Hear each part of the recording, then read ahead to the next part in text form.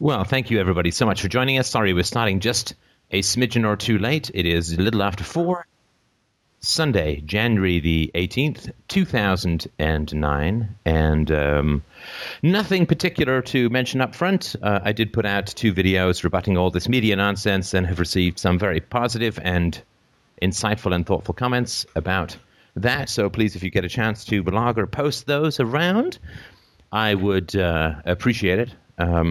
Had 2 interview requests. Well, I had a number of interview requests, but the only 2 that were memorable was one from the Daily Mail, which I thought had, stones the size of what rolls down at Indiana Jones at the beginning of the first movie. I thought that was enormously...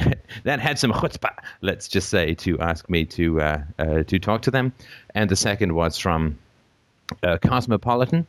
They wanted to know whether UPB could give you fuller lips. So we will find out about that. Of course, I said no to both. Nothing particular cooking other than that. Isabella is doing just beautifully, and thank you to everyone again who sent in some very nice gifts and so on. Not sure the wood-burning set was hugely appropriate, but we certainly do appreciate the soldering. She's actually working on the suspension of the car at the moment, and she's doing fantastically. She's gained, I guess, about 1.5 pounds. And she has cheeks which could store a squirrel full of nuts for the winter. And she's not doing that as yet, but we hope, because Daddy likes to snack. So that is all going just beautifully. She had her second visit to the doctor and third visit to the doctor, sorry. And everything is doing just beautifully. Please don't forget to mute if you are not talking. And I guess last but not least, we hit over 500,000 media views last month. Oh, yes. It was a happy Christmas for philosophy, I must say. And that is a 37% increase over November, and more so in a way because December is usually kind of a dip month because, it's Christmas and so on. And, of course, it should also be mentioned that it was a very high media view month, which was not driven by a lot of new podcasts because of the bundle of joy. I got to just say, by the by, I think that statistically and officially, Christina and I are the first parents in history who cry more than our baby. I think that, don't you think that's true? I think that statistically it is entirely true because we look at her and we weep with joy and she stares at us, wondering why there is weather indoors, why there is snorting and dropping, so and raindrops. So she's absolutely wonderful. She's had 1 or 2 tough nights, which is, maybe half an hour of crying. But she cries very little. And we're very lucky. I think our parenting has something to do with it. But obviously we got a baby with a very good temperament, and we're working with her to ensure that it stays that way. So that's all wonderful. So it's been a good month. It's been an exciting month, but overall it is a huge net positive. I have a correction to make. One of the listeners who is far more knowledgeable than I am about biology, which is not that hard, I've put out to the lovely subscribers, and thank you to those who signed up recently. I do appreciate it. To the subscribers, I sent out a 2-part, and there will be a 3rd part to this, but a 2-part introduction to the Miko system, the theory and evolution, why we have it. And I made a statement that was inaccurate in it. Let's just say it's only one, because it's the only one that I know of. Maybe there's more, which is that I said that human beings are the only creatures that have the ability to switch back and forth between predator and prey status within a lifetime without having to wait for the turnover mutation of genetics. And the listener pointed out that there's certain kinds of gazelles that have taken to eating meat. There are bats which alternate between prey and predator status. And so I just wanted to correct. It's not particularly substantial to the theory, but it is an important fact to correct. So if and when those go out to the public, just remember that that part is full of not full of. There are some tangential inaccuracies, which I think are important to note. So thank you so much for that correction. I really do appreciate it. And anything else? I think that's it for the introduction. Everything's fine here, and I hope everything is fine with you. So let's turn the show over to the lovely, delightful and apparently tasty when marinated, listeners. So it's all yours, my pretties. Hello, Steph. Hello. Can you hear me? I sure can. I was wondering if no one else has any questions, if we could do a dream analysis. That's certainly fine with me. It certainly beats the crickets I just muted so I could grab a snack because I'm catastrophically disorganized for feeding. So please, a nice, long, tasty analysis is great. If you could put it in the chat window or send me an email or something just so I can follow along, and if you could send it to my Rogers account, that would be great. Unless it's somewhere on the board or something, that would be great too. I sent it to your email a couple of days ago, actually, I think. I'm just using a different computer. If you could send it again, then I will grab it, if you don't mind to forward it again, and I will make sure that I can refer to it when we're talking about it. I'll post it in the chat. Thank you. Excellent. Okay, would you like to read that? You want me to read it out? Okay.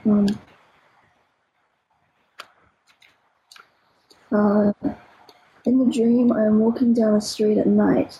I come across a pet store that's still open. I go inside to look at the tropical fish, but down the back of the store there are also cages full of birds. One bird is on the outside of the cage, which is a recurring theme in my dreams. It hops onto my hand. It's a pale blue budgerigar with albino eyes. Unusual colors is also a recurring theme. I walk around with it for a while and it doesn't fly away. I want to take it, but I don't trust that it won't fly when I leave the store, so I put it in a little cage. Then I bolt out the door and run down the street. Somehow the pet store owners don't notice that I'm running. I remember waiting to cross the road, another recurring theme in my dreams, but I don't remember anything after that. Okay, and what the usual questions? What happened before the day before or the evening of this dream? I don't think anything really happened. I have had Katie issues kind of resurfaced lately, so I don't know if it has anything to do with that. But that's the only thing of significance really that's been happening for me. Okay, let's start this. So a pet store. One of the things that I recall, which was a challenge for you within the, I guess, FDR community, was pet issues, particularly to do with your father. Remember when Tom was talking about his issues? This was a conflict, I guess, that you and I had, or whatever, that I thought was not positive when you were talking about pets to do with your father. Does that ring a bell for you? Yeah. And do you have any pets at the moment? Yeah, I have a pet mouse. That's all. And, okay, so a pet store that's still open. I go inside, you say, to look at the tropical fish. And do you know why in the dream you were going to look at the fish? I used to own a lot of aquariums when I was still living at my parents' place. Okay, and why were you going to look? Is it because you wanted to buy them? Is it because you just wanted to, were you sort of window shopping, so to speak, or? Yeah, I think I was just window shopping. Okay, down at the back of the store, there are also cages full of birds. One bird is on the outside of the cage. It hops.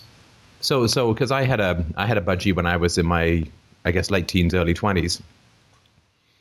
And when they're out of the cage, they will cling to the bars on the outside. Is that right? Is that sort of what it looked like? Right, yeah. Yeah. It hops, and you reach out your hand, and it hops onto your hand, right? Yeah. It's a pale blue budgerigar with albino eyes. I walk around with it for a while, and it doesn't fly away. I want to take it, but I don't trust that it won't fly away when I leave the store, so I put it in a little cage. Then I bolt out the door and run down the street. Somehow the pet store owners take no notice that I'm running. And do you know why you don't feel that you can buy the bird, but you feel that, because you kind of shoplift in this sense, right? Right, yeah. I'm not sure. I don't remember really thinking about buying it in the dream. I just took it seemingly for no reason. Okay, and but at the same time, it's not shoplifting because, as you say, the pet store owners don't sort of say, "Hey, where you going with our white-eyed bluebird," right? Right, yeah. And what are your Like, feelings when you look? I'm sorry. Go ahead. I was just going to say, you think they'd notice that I'm running from the store. People Right. don't No, usually that run makes out of sense. store. But I think it's also true that they're not taking very good care of the bird as it is, right? I mean, people come in and out of pet stores all the time, so the door is open. So if a bird is outside its cage, it's almost like they don't want the bird, so to speak, because no pet store owner with a really valuable bird or even a partially valuable bird would leave it outside the cage with people coming and going during business hours, right? Right, yeah. So it's almost like a rescue of something that is not wanted by someone else, if that makes sense. Right. And what do you feel or think when you look at the bird, the budgerigar? Um, In the store, I mean, before you leave. I just remember thinking about how unusual it was. Like the colors of it. Yeah, that can't be true. It can't be true that that's all you think and feel, because you take a risk to you must feel something positive towards the bird other than what an interesting color, right? Right. I can't really think of anything though. Does that mean you can't remember what you felt in the dream about the bird? I think so, yeah. Now you realize you asked me to do a dream and now you're not cooperating at all, right? I don't mean this in terms of criticism. I'm just pointing it out, right? Right. Right, because I you're saying, really well, I just don't know what I feel and I think, and this, like, you're kind of fogging out on me while talking about this dream, which is totally fine, right? I just want you to notice that I'm noticing it, right? Right. And you have fogged out in particular when I ask you what you feel about the bird. I mean, I think it's obvious Right. to everyone else what you feel about the bird, but it's something that either you're not connecting with or don't want to share. Well, I think I'm not connecting with it because this is a very recurrent theme in my dreams. These unusual birds. So I think that's why it's repeating over and over because I'm not connecting with it. Okay, well, let's look at it now. When you think about if you sort of close your eyes and picture the bird in your mind, this pale blue budgerigar with the albino eyes, hanging on the outside of a cage and not being cared for by the store, being protected or kept secure by the pet store owners, what do you feel about the bird?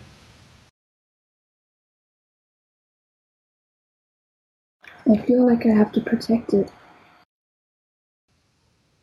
And both why and from what?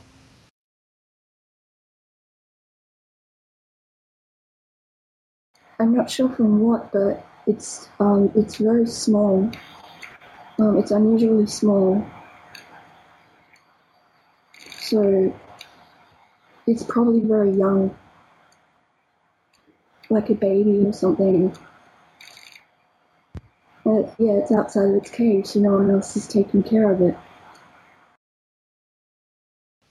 Right. Now, how long has it been? How long has it been since you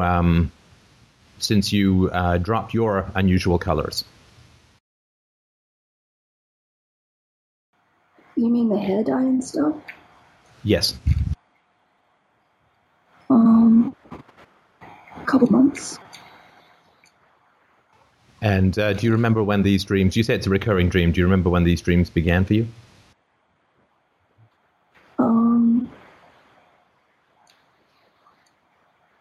Just before I came back to FDR, I think. Like a week before I started coming back to FDR.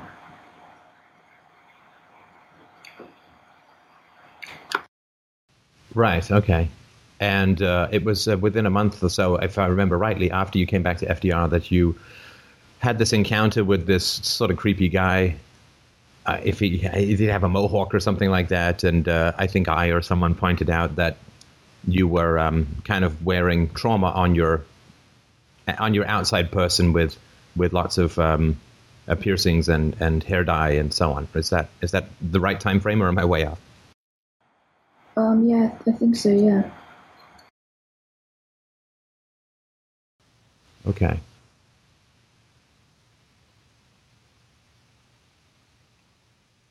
All right, so we'll see if that shows. I mean, I think that has something to do with it, but nothing particularly clear at the moment. So let's work with the matter. I mean, I have a theory, but none of this, of course, may be true. But when we look at there's an interesting thing around the cage metaphor here, because if you're clinging to the outside of a cage in a pet store, you're not exactly free, right? Right. I mean, clinging to the outside of the cage is not the same as not being caged, right? In fact, you actually have less mobility when you're clinging to the outside of a cage than when you're inside the cage, right? Right, that's true. Because you can't even sort of fly around a little bit or, do whatever, right? So if you're clinging to the outside of a cage, then you actually have less freedom than when you're inside the cage. And I think psychologically, and again, this is all nonsense theory, right? But we'll see if it fits. Psychologically, we generally experience a diminishment of freedom when we start to get out of the cages of our history, right? We go through a period of kind of paranoia and a feeling of constriction and a feeling of self-doubt. When we begin to step out of our old habits, we feel like we're stepping out onto a ledge.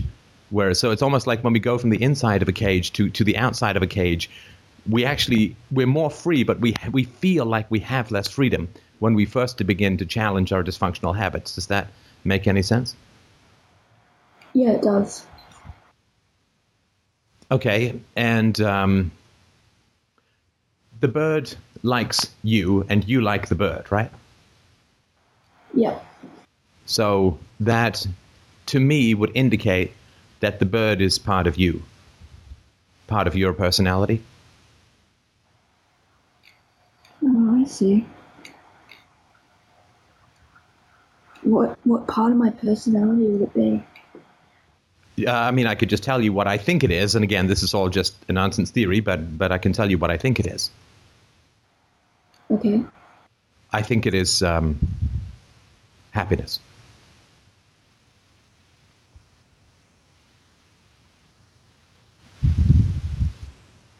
I don't know why, but I got a really weird feeling when you said that.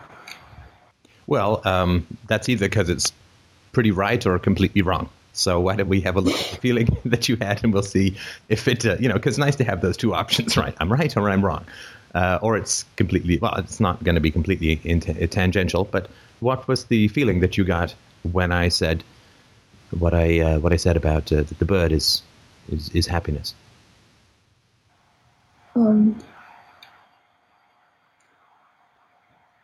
Just kind of an upwelling of sadness and happiness at the same time. Go on. I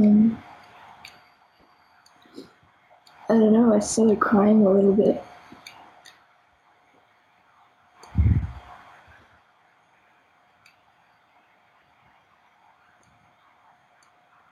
I'm not sure how to explain it, but it was intense.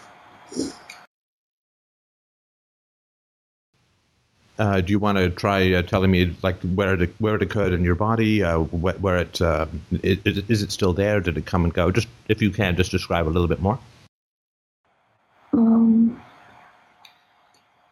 In my stomach and chest, I think. Like it was kind of a rising feeling.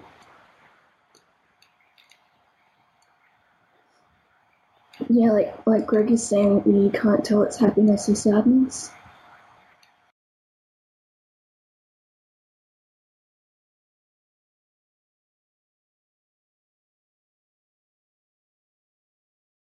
Right. So it's not exactly an unpleasant feeling, if that makes sense. Right, yeah. And I think I understand the feeling. And I think when we accept and embrace our inner life and the ambivalence and the richness of our emotional state. What I believe, that kind of mildly ambivalent but not unpleasant feeling, to me, that's what I would call a rich emotion, in that it has complexity, layers, and depth. Right, that's what it felt like. And a rich emotion is one of the rewards of self-knowledge, right? Because your primitive personalities don't feel rich emotions because they can't handle ambivalence. It's got to be this, it's black or white. It's got to be this or it's got to be this, right? I love you or I hate you, right? Right.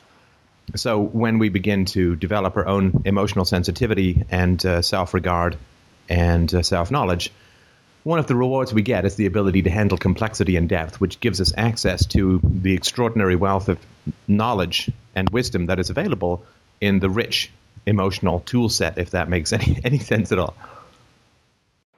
Right. And I think the last time that you and I talked, which was a Sunday show or two ago, actually I think it was last, maybe, I was saying that you can completely enjoy this stress-free time in your life, right? Yes, last Sunday. Right. And I know that this dream occurred beforehand, before this conversation. I mean, these recurring kind of dreams. But I think what's interesting is that when you get to a safe and secure place, nobody is trying to take away your happiness, right? Right? You find yourself attracted to this bird that's obviously not being cared for by others. And that's sort of a metaphor, which is that your happiness is your responsibility. In my, again, this is all just mythology time, but we'll see if it fits. That other people, they're not taking care of your happiness, right? These pet owners, the pet store owners are not taking care of this bird.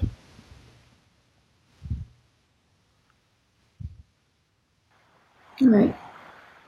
But when you become free of destructive or abusive people, then, yeah, other people are not going to be particularly obsessed with your happiness or even particularly interested. I mean, I don't mean ever, right? Christina and I are interested in each other's happiness, but that came about because we weren't expecting the other person to fix our lives or whatever, right?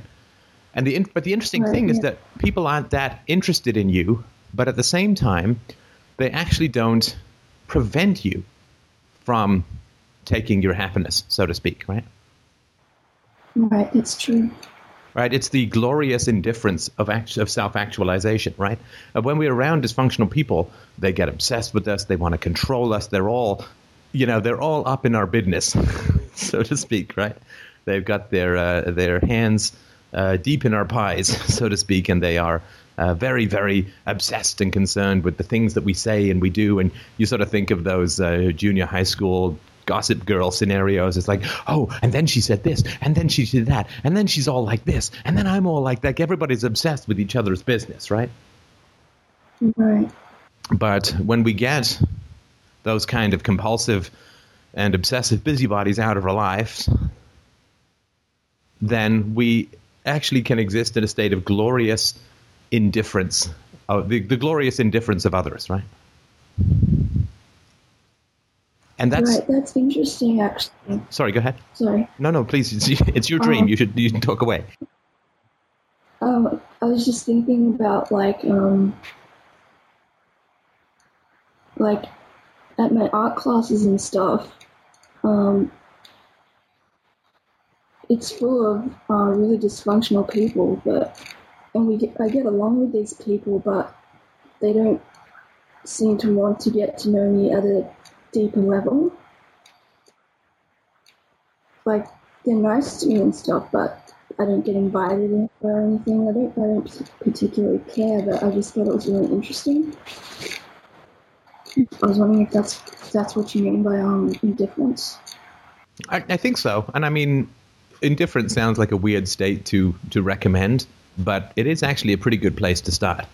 Right? Because if we desperately need other people for validation, for happiness, for justification, for as prey or as predators, or to recreate some past drama or an assignment the box away or whatever, if we desperately need other people, obviously that's not going to that's not going to make us happy, and it's not going to make them happy, right? Right. And so I think that the glorious indifference is a great place to start, right? Right. Because it's open, right? It's like, hey, I'm not hostile, I'm not needy, I am, positive and friendly, as I think is always a good place to start in life. But I don't need you, and of course, if you don't approach other people with neediness, then needy people won't want to have anything to do with you because they know fundamentally that they don't have anything to offer you, right? Right, yeah. So once dysfunctional people become uninterested in us, that's a good thing, I think. That's a big step forward. Right, yeah. And that's kind of the indifference of the pet store owners, so to speak. Again, this is all total metaphor, but I think it makes some sense, right? Yeah, it does make sense. Now, the fact that the budgerigar looks very different from all other budgerigars, to me, this would be a symbol of individuation, right? Because right, yeah. if you were, I don't know, if there was a big vat of gray rabbits, then they were all the same, and you just grabbed one randomly, that would be certainly capable. I mean, your unconscious would certainly be capable of creating and inflicting that image on you, and what it would say is you're not differentiated as a personality yet. But the fact that you have the one bird that's outside the cage that has very different plumage means that that is a symbol of individuation, that you're not the same as everyone else, which is, I think, a good thing, right? Right. And when you become individuated, the pet store owners don't care about caging you anymore. In fact, they don't even care if you're there or not, because they have no use for you once you become who you are. In other words, those who create beings for the service and amusement of others, which is pets, right? Again, I'm nothing against pets. I'm just sort of using it as a metaphor. They don't even care to lock you up. You can come and go. You're not a pet anymore, right? Because you're individuated, and therefore you don't fit into the hierarchy of dysfunctional needs, right, of others. Yeah. I'm just thinking, why would I put it in an even smaller cage then? I'm sorry, say again? I'm just thinking, why would I put the bird in an even smaller cage to take it away? Sorry, I just said why you don't or do put the bird in a smaller cage.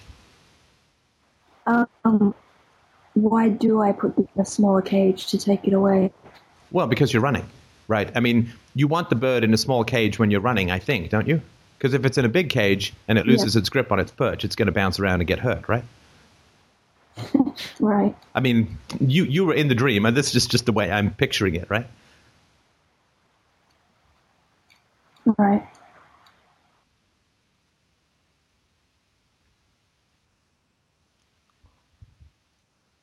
And you're running as if... And the running, of course, is because you fear punishment and so on, right? Yeah. But there is no punishment in this dream, right? Right. And that's interesting, right? That when you become individuated, or and you're certainly, I mean, to my, nonsense, long-distance opinion, you're definitely working very hard on that and have made amazing progress over the last 6 months or more. I mean, the great thing about being individuated is that you kind of rise above the petty punishments of the social hierarchy. Because you have standards and principles that don't rely on the approval or disapproval of others, right? Right, yeah. I mean, so to take a, I guess, maybe not so minor example, right? This media stuff that has been going on and will continue to go on about FDR and all the cult stuff and all that.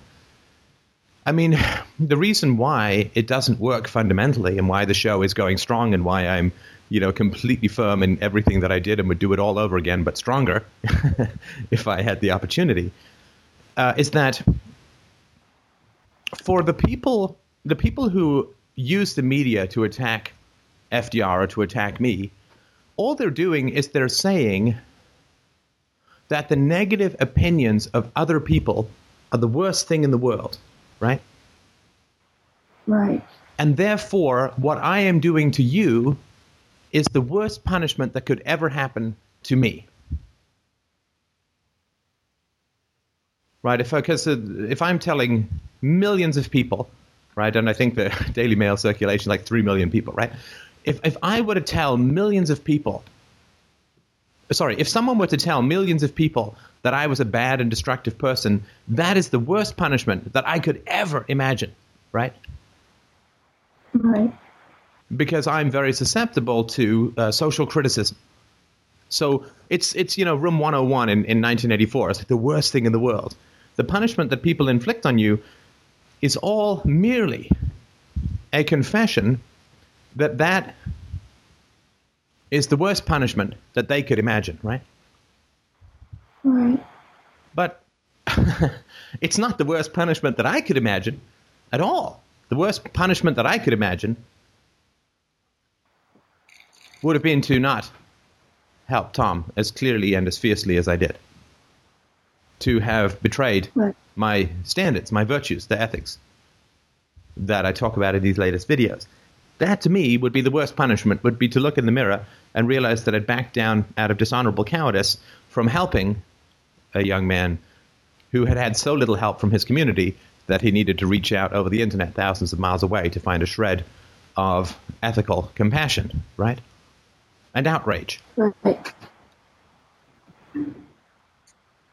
So the interesting thing is that, I mean, this is why the false self never achieves what it wants to, right? So they calling me, all these terrible names is not the worst punishment for me at all.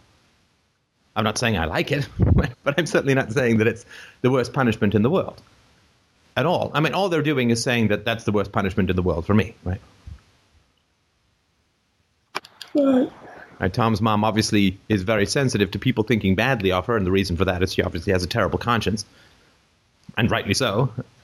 And so she imagines that then if she gets people to speak badly of me, that's the worst punishment in the world for me, because it is the worst punishment in the world for her, right?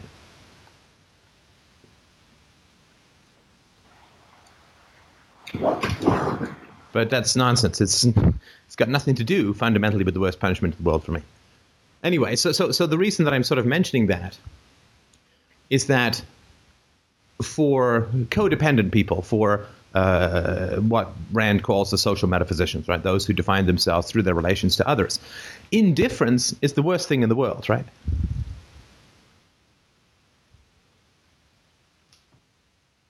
Because they don't feel that they exist to themselves and for themselves and by themselves.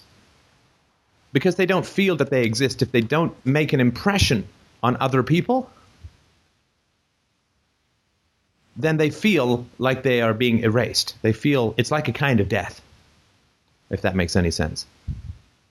Right, that's exactly what I used to be like. Right, and this was your plumage, right?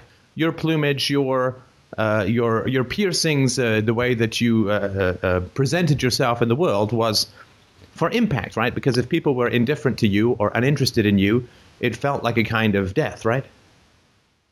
Yeah.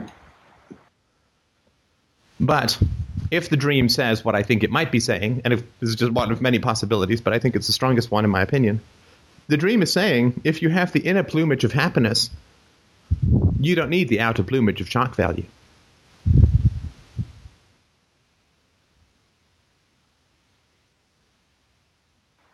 Right.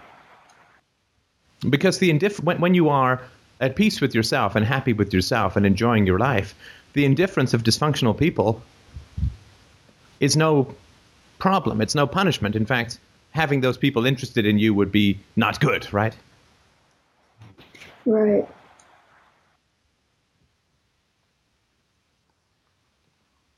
And so you're running from the store because you fear that they're going to be very interested in you and want to punish you and so on, right?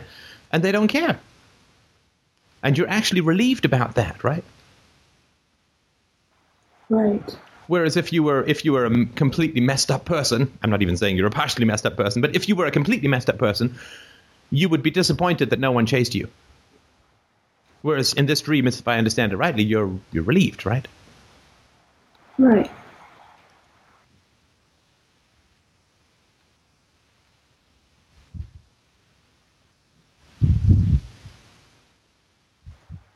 So I think that's... That really helps. Sorry, I think that's good. And the last thing I'll say, just before I turn it back over to you, because you said also, why do I put the bird in the cage, right? Because when you look in the pet store and the bird is outside the cage, you consider that to be a sign of carelessness, of indifference towards the bird on the part of the pet shop owners, right? Right. I keep wanting to say Pet Shop Boys and burst into song, but I won't, because it's not that kind of show. So you putting the bird in the cage is actually acting to protect the bird and to keep the bird safe, right? Right, yeah. That makes sense.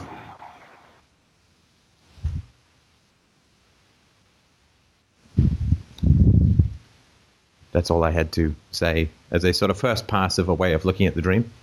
So tell me what you're thinking and feeling and what this sort of means or anything like that.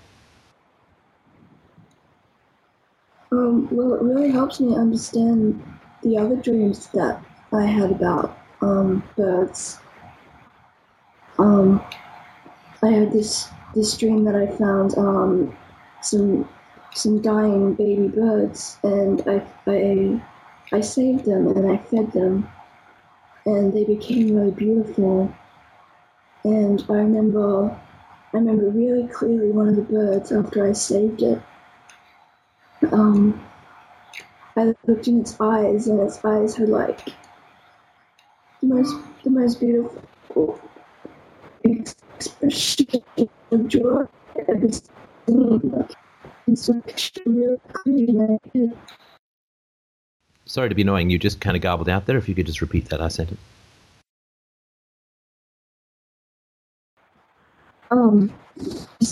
In one of the dreams I had this bird that I saved had like the most beautiful reflection of I had ever seen. Its eyes after I saved. So yeah, let's just look at that. Right. No, I mean, that certainly does, I think, fit into the metaphor. I mean, the birds have lots of meanings in dreams, in my, amateur opinion. But I think that in this case, the bluebird, there's such a strong connotation of affection, of protection, of mutuality, right? You like the bird and the bird likes you. I mean, you're not grabbing the bird as it's pecking at your hand and dragging it off to a cookout or something, right? I mean, you like the bird obviously feels comfortable and likes you, and that to me would be a sort of true self-reciprocity, and that to me is a wonderful thing. I think there is, in fact, a song called The Bluebird of Happiness.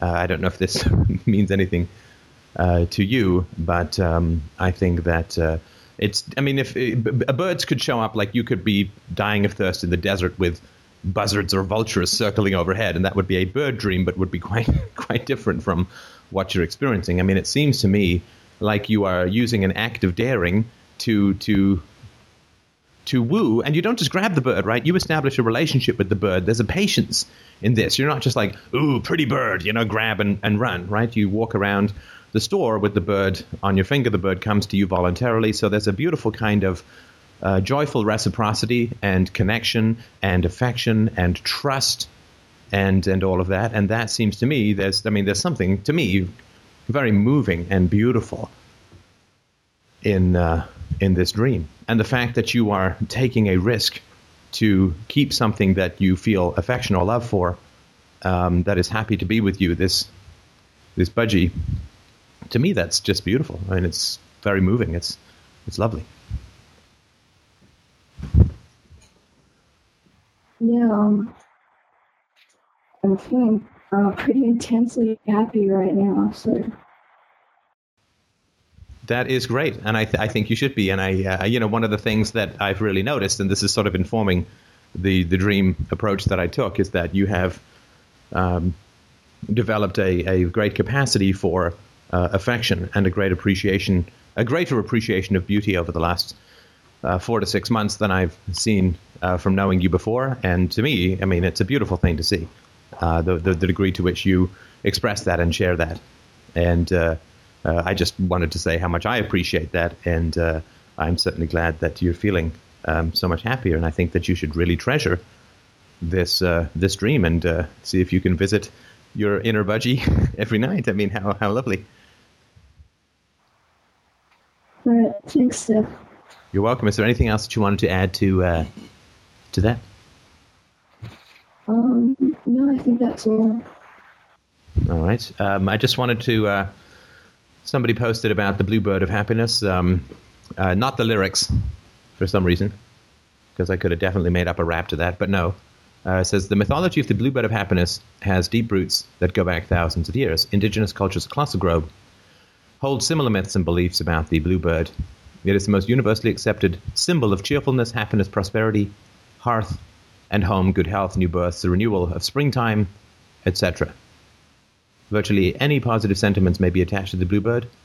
In magical symbology, bluebirds are used to represent confidence in the positive aspect and egotism in the negative. A dead bluebird is a symbol of disillusionment, of the loss of innocence, and of transformation from the younger and naive to the older and wiser.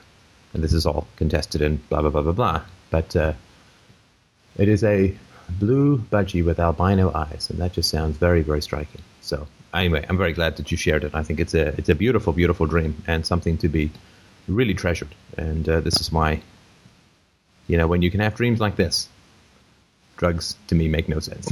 Right? We have this every night, this amazing ability to discover ourselves, to have perfectly vivid, useful, beautiful, and informative, and sometimes terrifying hallucinations that are full body contact hallucinations every night. I just can't imagine why you'd want to do drugs as well. So anyway, that's just my little thing to get all the drug users riled up.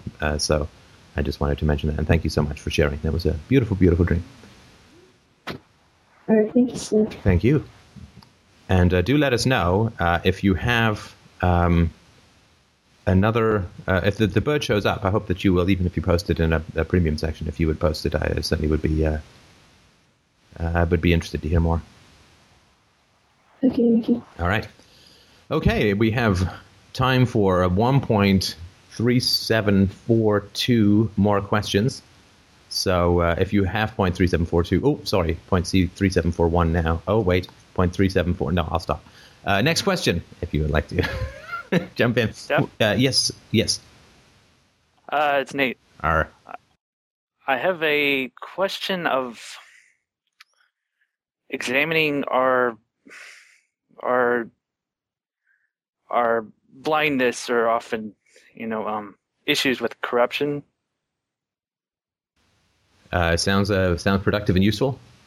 I was hoping that somebody was going to bring up an epistemological question so I could turn it into a criticism of their parents, but clearly that's not going to happen this week, so we'll have to be patient. You have a good history with examining your own relationship to in your past with corruption, and I've just only more recently begun to discover other areas in my life where I was not exactly living my values. And this is with my relationship to men. And I talked with some people on the board and with my therapist to a more extensive extent. I'm sorry, just to interrupt you, just to put this, Nate's relationship with men into context for those who are sort of newer to the conversation. I'd just like you to close your eyes and imagine that you're going into a very dank bathhouse that smells vaguely of elderberries, and you are wearing a very threadbare loincloth that actually has bluebird stitched on it in ways that we don't care to examine at this particular time, and that you have a very small beak. Just kidding. Okay, sorry. That makes no sense whatsoever, but please continue. Well, recently I had broken off a relationship or a forming relationship with somebody that was a waiter / bartender at a restaurant that I would frequent quite often. And he was not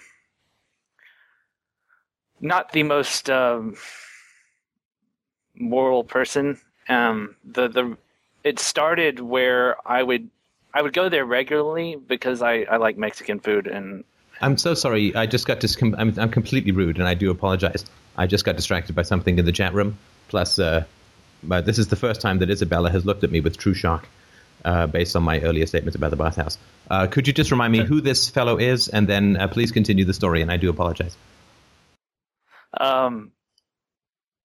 Okay, well, I go to this restaurant, or I used to, this Tex-Mex restaurant. I've recently found a better one, but I would go there quite often, and then after a while, I sort of noticed that it was getting cheaper to go there, and I assumed, well, there must be somebody that sees me as a regular, and I mean, these were my first thoughts when this was beginning, and it turned out to be this bartender. He was gay, and I assumed at first that he might be attracted to me, and then I started talking to him, and then I found out no, he's not. He saw me as a regular, and I don't know what his original motive was. My guess was that he began not charging me for certain things, and my original guess after my first evaluation of this, after several months, was that he was kind of buying my friendship in a way. But I would go there quite often, and it became more about going there to hang out with him and talk to him. And the conversations were always brief because he was a busy guy that was, working there. And I started to realize that that he was, this was several months later, that there was something wrong, with the whole relationship, and I couldn't quite catch on to what it was that bothered me about it so much. And I had my first theory was that he had kind of bought my friendship, because I wondered whether I would be going there to talk to this guy if he was not giving me discounts. And then after talking to someone in the chat room, I recognized that he pointed out that this guy is not the owner of the restaurant, and his giving me discounts isn't exactly his decision to make. And so I started to question him about it. I took him out one night to a place and questioned him about it, and found out a lot more about him. That, he's been in the army, and he's got a friend that's got a very morally questionable past, and he's kind of he's similar to my old friend Mark in a way that he's kind of condescending, but maybe not so much condescending, but shockingly sort of insulting every now and then. And I would sort of be afraid to tell him that I was hurt every once in a while. And so when I started to examine this, I had taken him out and realized that, I told him to stop not charging me. And then I sort of realized that this guy has a lot more in common with my old friends than I previously thought. So in a way, I've kind of been participating in this or enabling his giving me discounts and stuff like that when that wasn't his decision to make. And upon further examination, I realized, well, all my past friends have been like this. Corrupt to one degree or another, or condescending, or just kind of jerks. And then, of course, it hit me that, much like my relationships to women, they're all similar to my mother. These guys are very similar to my father. And that's kind of what was blinding me to it, because my father would involve me in some corrupt activities like pyramid schemes and all kinds of copying VCR tapes, trying to getting mad at me for not fixing his VCR copying technology when I was young. And I just wondered if there's any way that you could perhaps help me avoid this in the future, or pick out maybe what it was that I missed in the first. But besides the discount, what I missed in the first few minutes, so that my future friends are better chosen. Sure, and this will be a one-time offer for 3 easy payments. You get, and this is both spelled with a K, so write this down, the cult crystals, which will ward off corrupt people and actually are a fantastic exfoliant for your back here for some of our Mediterranean listeners. So, sorry, what was the question? Yours for the low price of operators are standing by. Okay, well, I think that you had some wonderful insights there and neatly skirted around the big point. The big point, in my humble opinion. Okay. You said that this fellow reminded you of Mark and of your other friends and of some of your relationships with women, and you said that he also reminded you of your father? Yes. Right. None of those would lend you to be susceptible to him at all. None of those historical relationships, in my opinion. Okay. So even if there's a pattern stretching as far back as my teens and... Absolutely. Because okay. Look, I mean, to not to pump myself up, right? Just because I happen to have passed this particular gateway, but I had that pattern as well, but I'm not susceptible to these people, right? So there's got to be something different, right? Okay. Does that make sense? Not yet.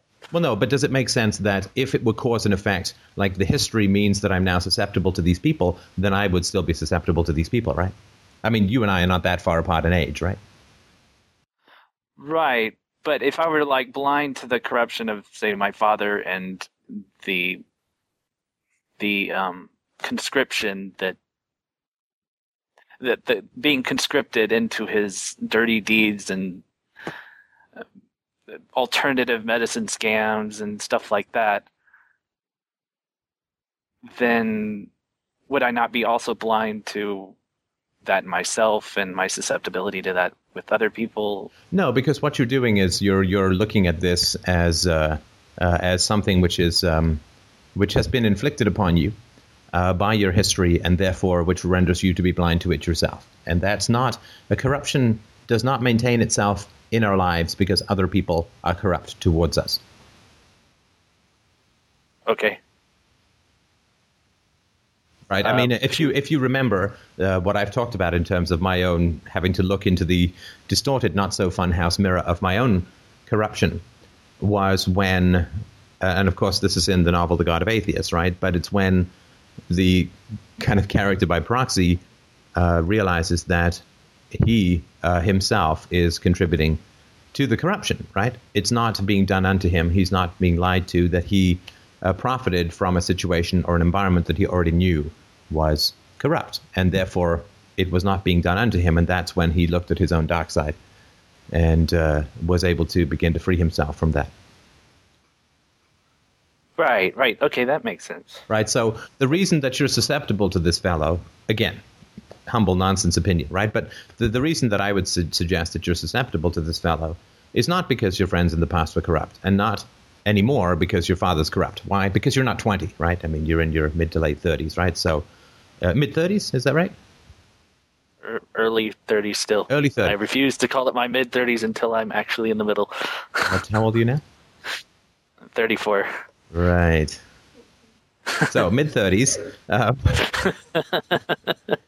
And I think here we have part of the problem, a rejection of reality. But yeah, it's the same way that I'm in my extremely late 20s.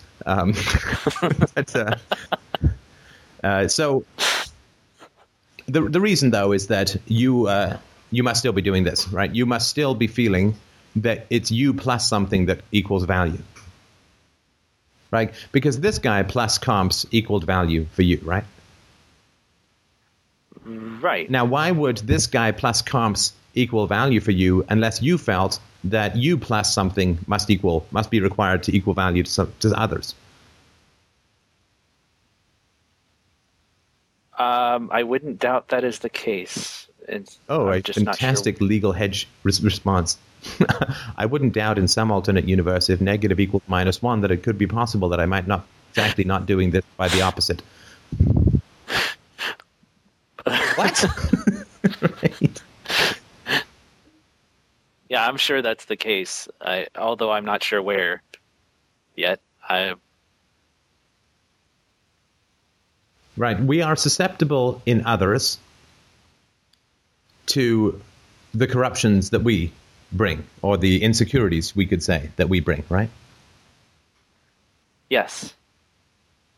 That's an awful quick agreement, but we'll take it at its face. Well, no, I understand because, in the past when I was desperate for a relationship, I would sort of discard all the obvious facts about the other person due to my insecurity and desperation. Right. So, in other words, the corruption, you were creating the corruption. It wasn't being inflicted upon you, right? I mean, the corruption that's inflicted upon us is taxation, right? Not relationships. Right.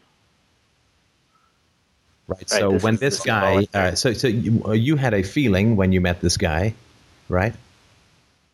Yes. And your feeling, in hindsight, I'm sure, was quite accurate. And he probably got that you had this feeling, and he probably was attracted to you in some way or another. And even if he's gay, the attraction doesn't necessarily have anything, doesn't have to have anything to do with sexual desire. And let's just put it in completely nonsensical black and white terms. A bad person can really want the approval of a good person, right? So if you have a negative opinion of a bad person, he may, gay or straight or whatever, he may really want to win you over, because what you do by having a bad opinion of him is you trigger his own conscience. And therefore, he needs to turn you around to assuage his own conscience, if that makes any sense. That makes complete sense. Right. And that's because he can't handle someone not liking him, right? Because of his own bad opinion of himself. Someone doesn't like him, it awakens that self-attack, and therefore he has to manage the externalities by winning over the person who's attacking him, blah, blah, blah, blah, blah, right? Right, and I'm sure this was his reaction when I ended the relationship, when I sort of told him that, look, we have opposing values, I don't think it's a good idea. Okay, now tell me what you mean, and I may have missed something here in what you were saying, but tell me what it means. Like, didn't you just have a few chats with a waiter who gave you free stuff? Yes.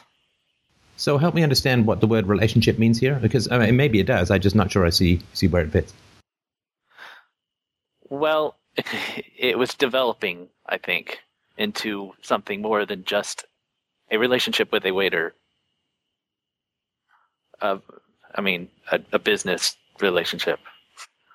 And so how was it a business relationship? And I'm sorry if I missed this. Well, I would go and eat and pay for my food, and I was there for food and to socialize, I guess, to some limited degree. Okay, so you were a customer. So to me, a business relationship is, we're going to be partners in some venture or whatever, right? But so you were a customer, and you enjoyed this guy's attention. Is that right? Yeah. And what did you enjoy about this fellow's attention? I think in hindsight that it was any attention that I valued. Go on. That I was bored and sort of still feeling a bit lonely, and I wanted to socialize in some way. So I had this guy's attention. So, because he gave me attention, I that was the extent of my standards there, I guess. Okay. So go on. So the relationship was developing from that, because we went and hung out twice, once during Halloween, we went to the gay bar scene where all the costume stuff was going on, the elaborate costumes and things like that happen on Halloween. And then another time we met at a pub. This is when I talked to him about the under the table thing that was going on at the restaurant. You mean the that he shouldn't be giving you comms because it's not his restaurant? Right. Right. I remember once when I was much younger going to a transvestite bar for Halloween. I thought they'd all just be dressed normal, but wasn't really the way it was. Yeah, you should see the kinds of costumes they. I mean, this is just like. It's like almost going to the circus, kind of, because a very grabby circus, I might add. But anyway, yeah. Okay. Okay, so this fellow was a way for you to break a kind of isolation, is that right? And to feel like you're socializing and so on? Yes. All right. And how long was this going on? From February to the beginning of December. From February of last year to the beginning of December. Yes, and I wouldn't say that I started going to the restaurant in February, and I didn't really start noticing until March. So. And why did you think that he was... I mean, you said that you thought maybe he was interested in you for sexual reasons, but once he knew that you weren't gay, what did you think he was... What was your theory as to why he wanted to befriend you?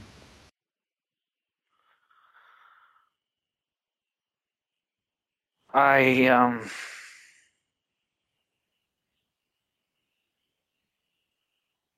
see. I don't think I had a theory then. Yeah, but you did. Now, you did, for sure, because we process everything, right, all the time. So maybe you didn't know it, but if someone had stopped and asked you in February or March or April or whatever, why does the guy want to be your friend?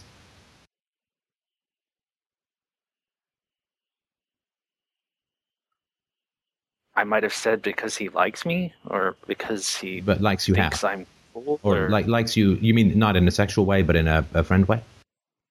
Yeah, like I'm interesting, or that I'm interesting to talk to, I guess, maybe. That sounds staggeringly not convincing. What you're saying? See, I'm not quite sure about it because like now I would say that, like you were saying, he was interested in covering up his feeling better about himself. But back then, I would have either thought that he was not telling me that he was attracted to me, or that if he wasn't attracted to me, then he found me interesting. Okay, so he found you interesting as a human being, and what about you did he find interesting as a human being in a non-sexual way? I think that I would talk about philosophy. I think we had conversations about psychology and however brief they were between serving people. Sorry, you have conversations about philosophy and psychology while he was working as a waiter? Yeah. Does that sound believable? Because does that sound believable to you if you play this back and listen to the podcast? Does that sound very believable to you? I'm just curious. Maybe it does. I'm just, it doesn't seem to me particularly like a good environment for that kind of stuff, but I could be completely wrong. There were moments where 20, 30 minutes would pass where he wasn't serving anyone, where nobody was there, or it was a slow night, and he would just sort of stand there in front of me where I would sit at the bar and eat, and we'd talk back and forth. There were times where he would tell me a dream he had, and I just thought, I'd try to tell him what I thought it meant, and things like that. And I did share your book with him, Everyday Anarchy, and he read it. And then he gave me a book, a comic book. Your shoes are untied. Sorry. No. Okay, Yeah. and did he appear to be psychologically knowledgeable or sophisticated or anything like that? No. Okay, so what No, in fact, I value found did he him- bring to you that that made the relationship something that was worth? I mean, other than the comms, right? Obviously, that's just uber slutty and all, right? So we don't have to worry about that, right? Yeah. I mean, we're aware of that. But what did he bring to you that made up for his lack of knowledge or sophistication in these matters? Just the interaction with another human being, I think. So basically, he brought a pulse and a carbon-based life form with a frontal lobe to the table, right? Exactly. Now, if this had been a single woman who you were not at all sexually attracted to, but who was single and looking, how would you have thought? What would you have thought about your role in this relationship?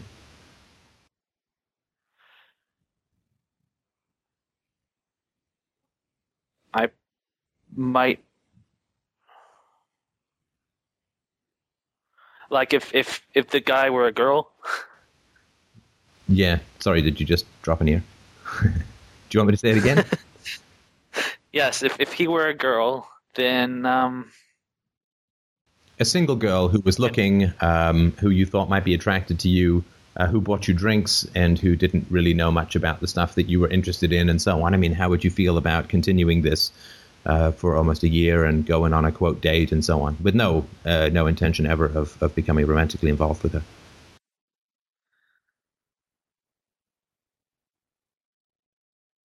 I don't think that I would have.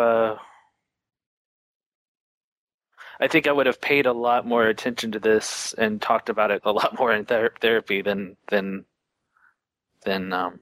it would be with a guy, because I've been more focused on the opposite sex than I have with the same sex relationships. Right, but I mean, you know that when it comes to a gay man, it's the same as a straight woman, right? When it comes to attraction to a guy, right? Yes, you're right. Okay, right. yeah. Right. So I mean, the metaphor, while not perfect, is certainly, or the analogy, while not perfect, is certainly close enough to be of value, right?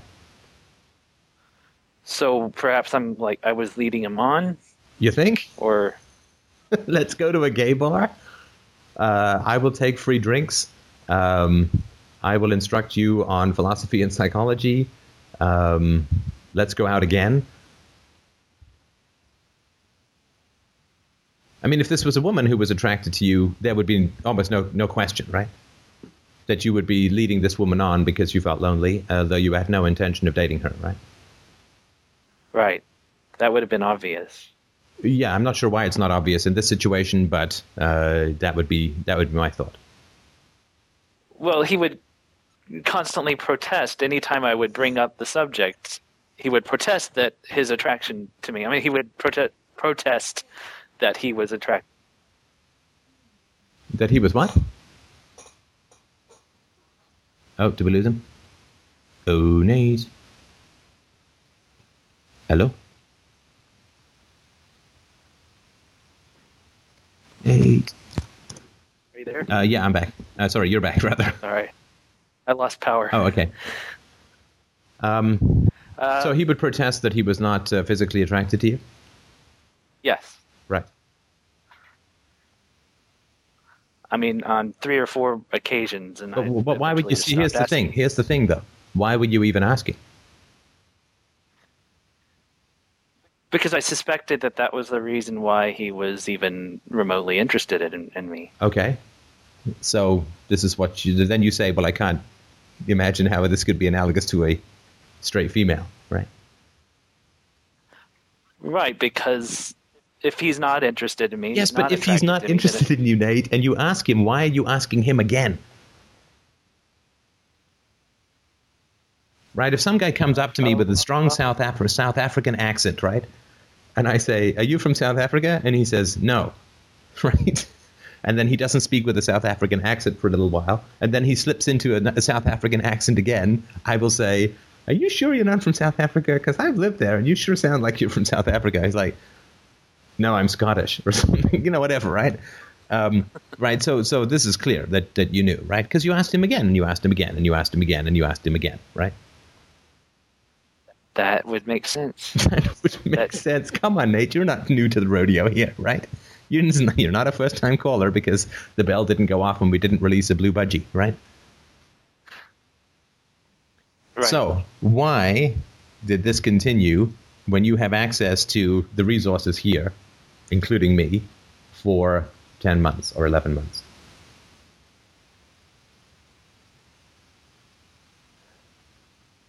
Huh. Right? Because you haven't had any questions in the call-in show for what, 8 months, 10 months? Yeah. And I'm not saying nobody has to run anything by me, but in this situation, right? You were specifically avoiding feedback that was very easily available, right? And you've got very positive feedback for the conversations that you've had with me. People have found them enormously helpful, and so have you, right? And it's not like I charge, right? So there's no money issues there, right? Right. And as you say, you didn't bring it up in therapy, you didn't bring it up in group, you didn't bring it up at FDR, you didn't bring it up with me, you didn't bring it up with any of the friends you have here or elsewhere. So, of course, you knew what was going on, right?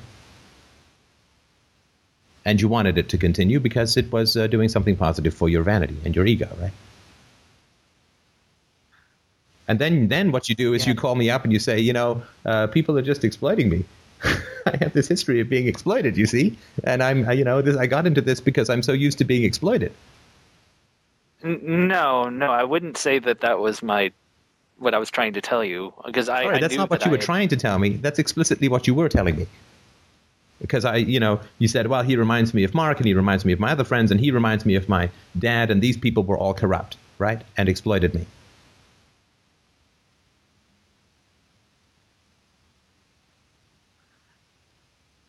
Right.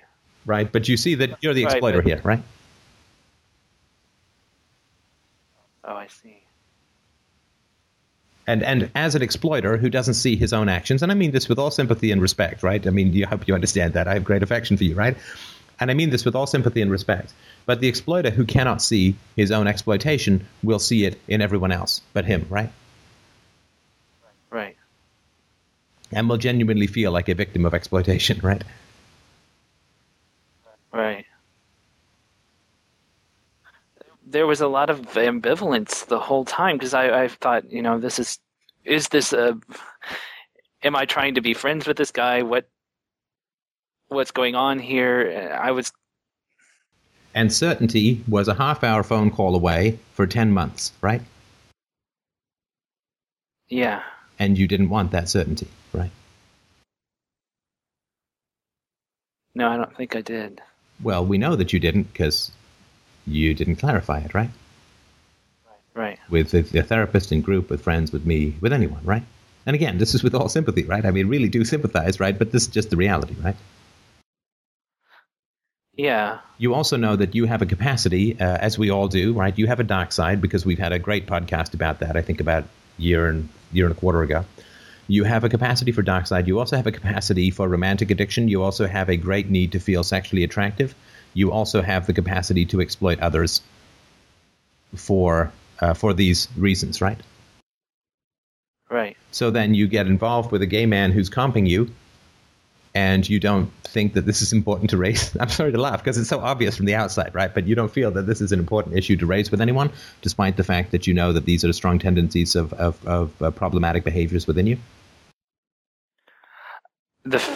I think that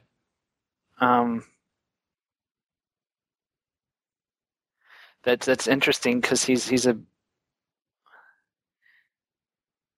I just shifted from women to men. Sure, absolutely. And you would be surprised at how common that is. Which I wasn't focused on my relationships to men at the time, other than my past with Mark and I talked about that to some extensive degree in therapy, but didn't talk about this guy who.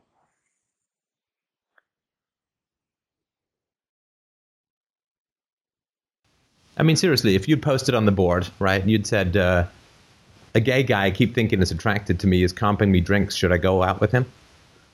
What would people have said? What would you have said if you'd seen that posted?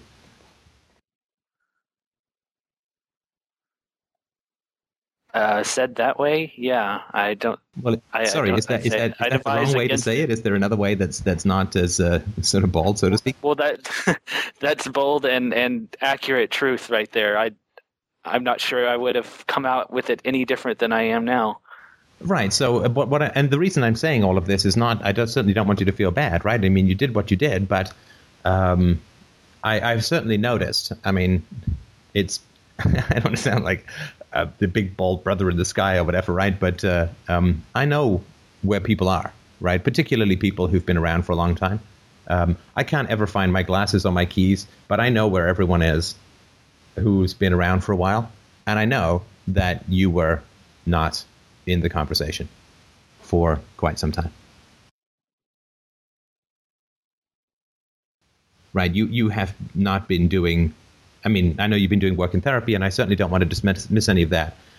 But I knew for sure that you weren't engaged in continuous improvement as far as that went. You weren't posting stuff on the board you weren't having insights, you weren't having breakthroughs, you weren't posting on the board about stuff that went through. You were getting all abstract and writing on your blog, and, you know, that's all completely fine. But it was very clear to me that you had stalled as far as progress went, and it had been for about the last year, and I guess this would be part of it, right?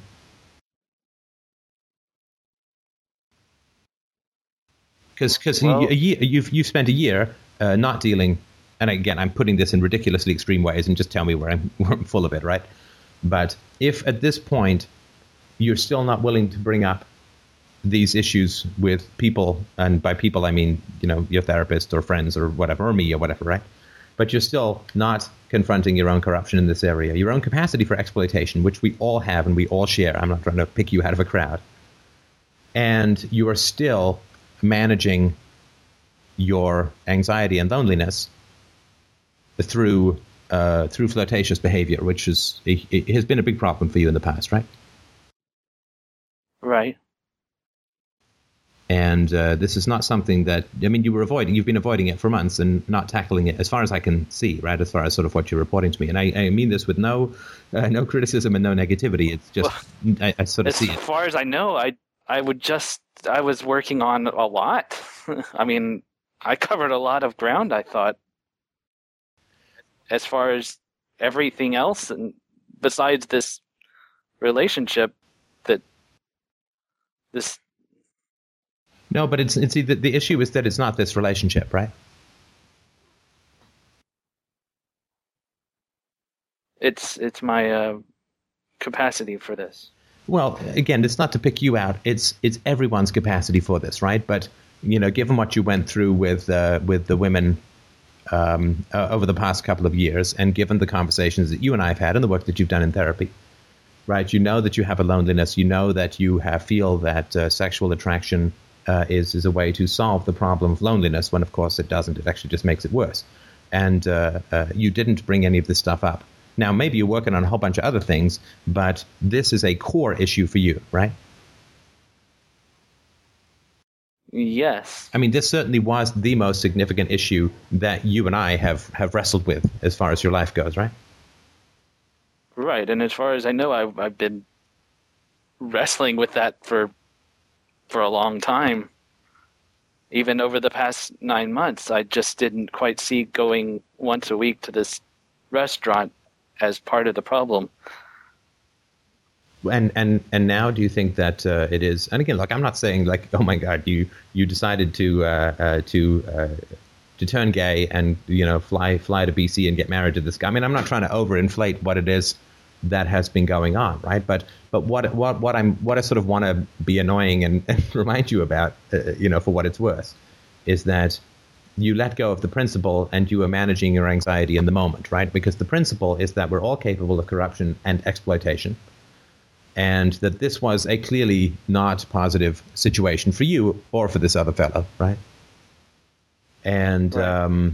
and you didn't talk about it with your therapist, and you didn't talk about it with anyone else, which meant that you were avoiding something that was on your mind. And what's worse, and I say worse not in terms of criticism, but just in terms of the effects, what's worse is that you seem to be completely unaware that you were avoiding an essential topic that was related to one of the most core issues that you've had in terms of problems in your life.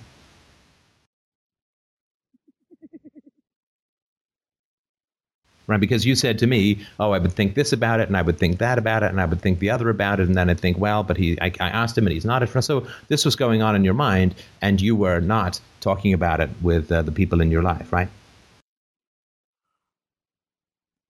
No, I wasn't. And the reason, again, you don't have to talk about it with me. You don't have to, talk about it with your therapist or something, right? But what I'm trying to point out to you, Nate, is that it's so important to know when you're avoiding a topic. This is an elemental aspect to self-knowledge. To be conscious of an unconscious avoidance is 95% of the battle when it comes to self-knowledge and fundamentally virtue, right? Right. And for 10 I months, wasn't even aware that I was avoiding. Sorry, go ahead. I just wasn't aware that I was avoiding anything significant enough to worry. I thought there were other things to pay attention to. It just wasn't. It's something that came across my mind every time the Friday would come up, and which is when I'd go eat my Mexican food. I could never put my finger on what it was. And granted, yes, I was avoiding talking about whatever it was that I couldn't put my finger on. But I thought that maybe, okay, so maybe it's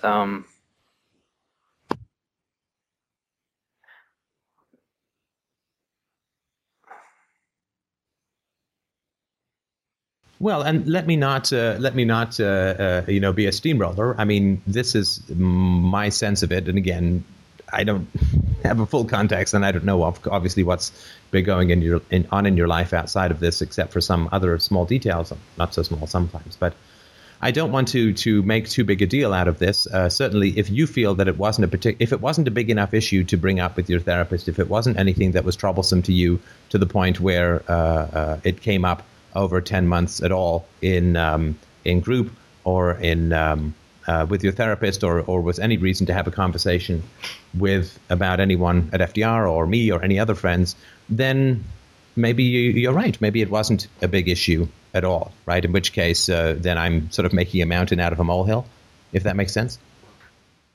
No, I think in hindsight, no, I do think it's a big issue because I was and this is more than I thought I would I got more than I bargained for by bringing this up, because see, now here again, I gotta just keep interrupting you, right? Come on. I mean, how long have you listened to this show? 2 years? Yeah. And 3. Are you genuinely saying to me that that you got more than you bargained for when you brought up this issue with me, given what I know about your history? That I might not pull out certain principles that are not being that you're not conscious of here? No, I didn't. No, I'm not saying that I didn't expect to learn something totally new. But what I am saying is that my original analysis of it, I mean, in therapy over the past month and with other people on the board, was that, I was participating in in enabling this kind of corruption with him as far as the comp stuff was going. Mm-hmm. But I didn't see it as dragging a guy that was attracted to me along. Okay, and let me just again, I don't want to make more out of this than there is, right? So I'll just ask a simple question, and then we can drop it, because obviously if you're talking about it with your therapist, that's more important.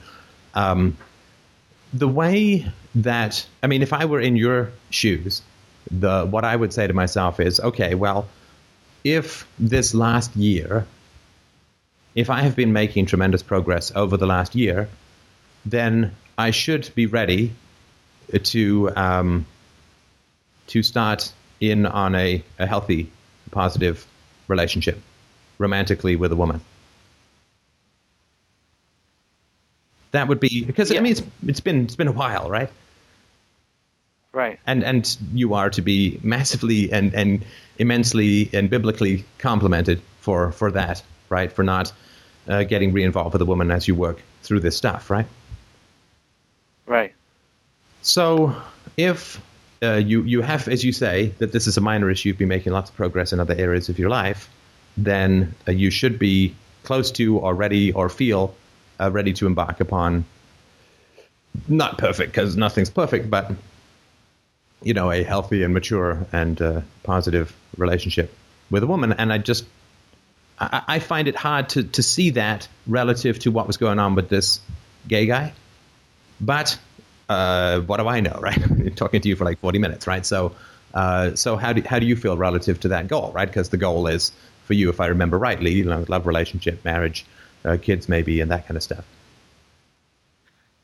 Well, I have been discussing this a lot with the therapist, and what we sort of sorted out was that what I need to do is pay attention to the skeptical side of me that I had repressed, and the side of me that desires, the part of me that desires and really wants to get into a relationship. I need to also give it the attention, because if I repress that, then all I end up doing is becoming highly skeptical and suspicious of everybody I get involved with, which would sort of result in the opposite.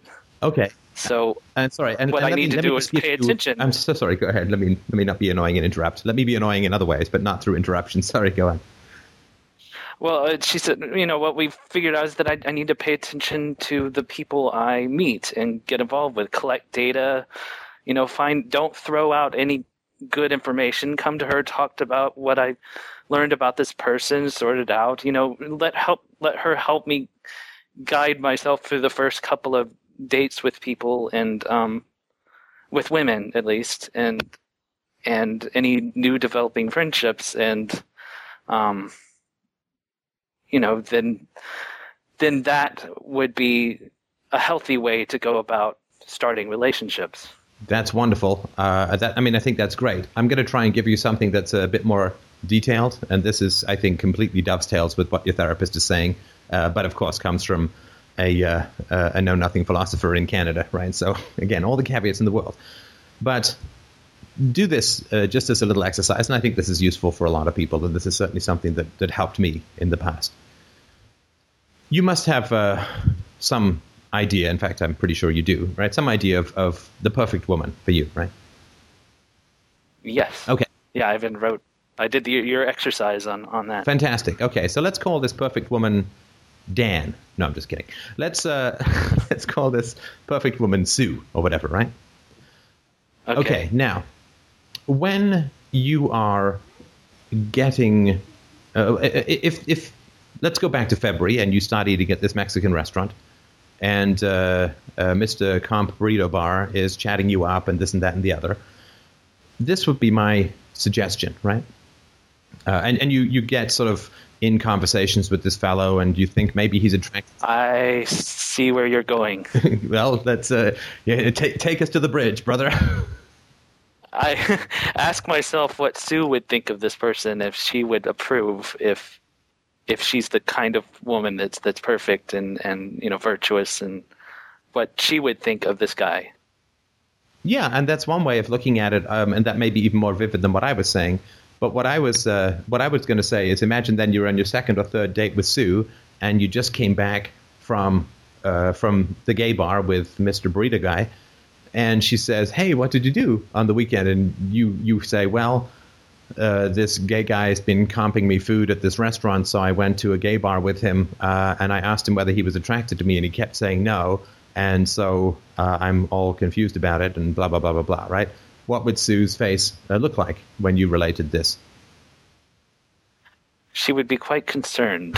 Go on. I think she would probably run away.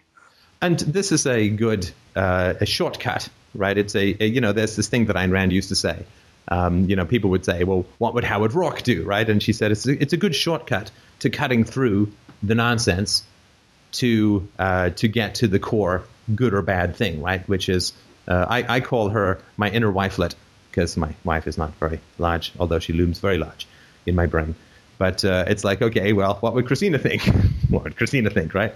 And if she smiles, I do it. And if she frowns, I slap myself. And not in the way that I like, with the duck fat and baby oil. But so this would be my suggestion, right? When you're sort of wrestling with these kinds of questions, should I take another free meal from, Mr. Quesadilla Gropey fellow? I'm going to have to say something to the woman of my dreams in the future, or the man of my dreams in the future. What would she think of this, right? And that's a much better way to go about it than what I had originally thought of.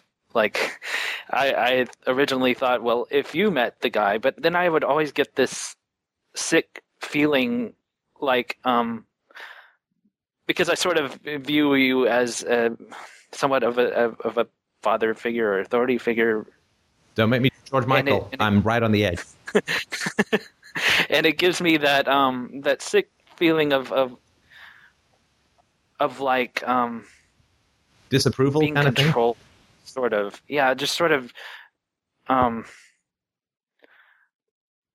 like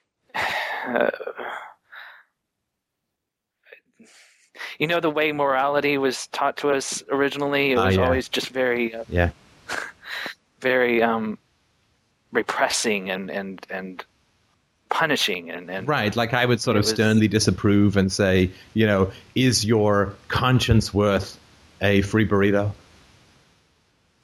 Right, and that's, hey, I don't care about the burrito thing particularly, but I sort of think like, okay, well, if I hadn't met Christina and I met Christina just now and she said, hey, how was your November, December, right? And I said, well, interesting you should ask.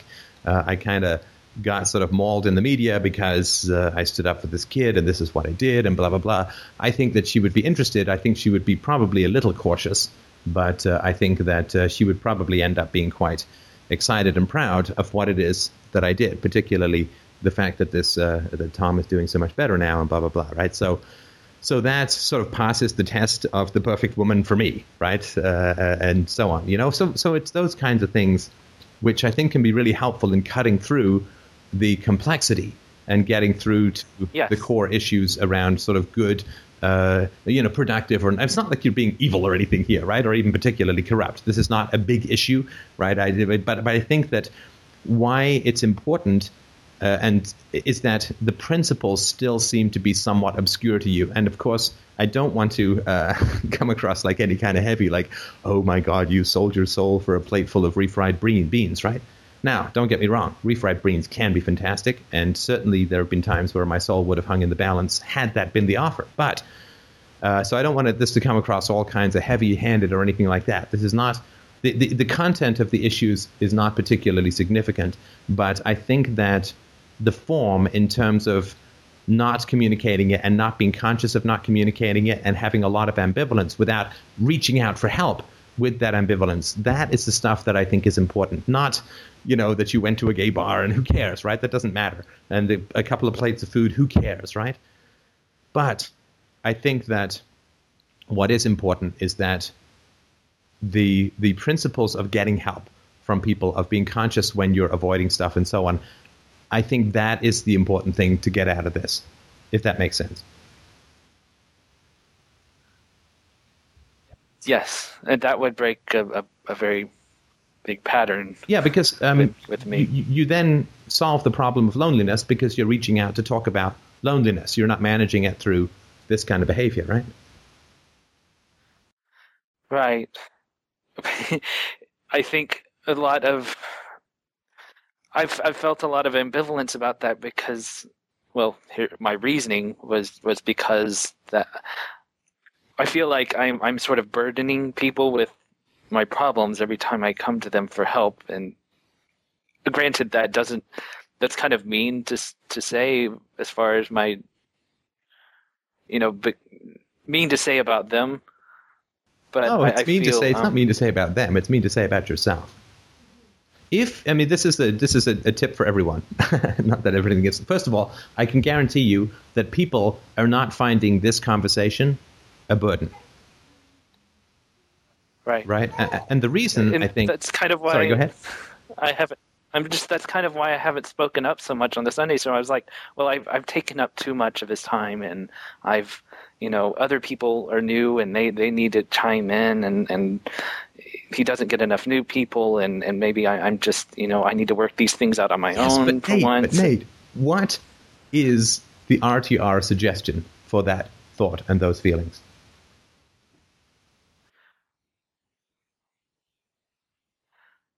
To tell you that I'm feeling that I'm afraid that I'm taking up too much of your time. Dear God, man, show me the respect to let me make my own decision about it. Don't make that decision for me. You don't have that right to decide for me whether I want to talk to you or not.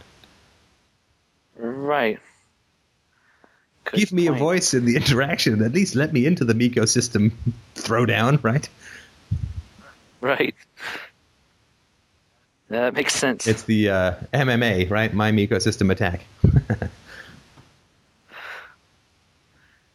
Right, that's the RTR thing, right? The RTR thing is, Steph, I have something that I want to bring up, but I'm feeling this, and I'm feeling that, and I'm feeling the other, and I don't know if it's interesting, and I feel that. That's called honesty, right? Coming to a conclusion called, and therefore Steph doesn't want to talk to me, is, I think, disrespectful to you fundamentally, and it doesn't give me a choice in the matter, right? I really, really, really enjoy talking with you, Nate. I really, really enjoy talking with you. Right, so I'd like to have the choice, if that's all right with you, to make that decision.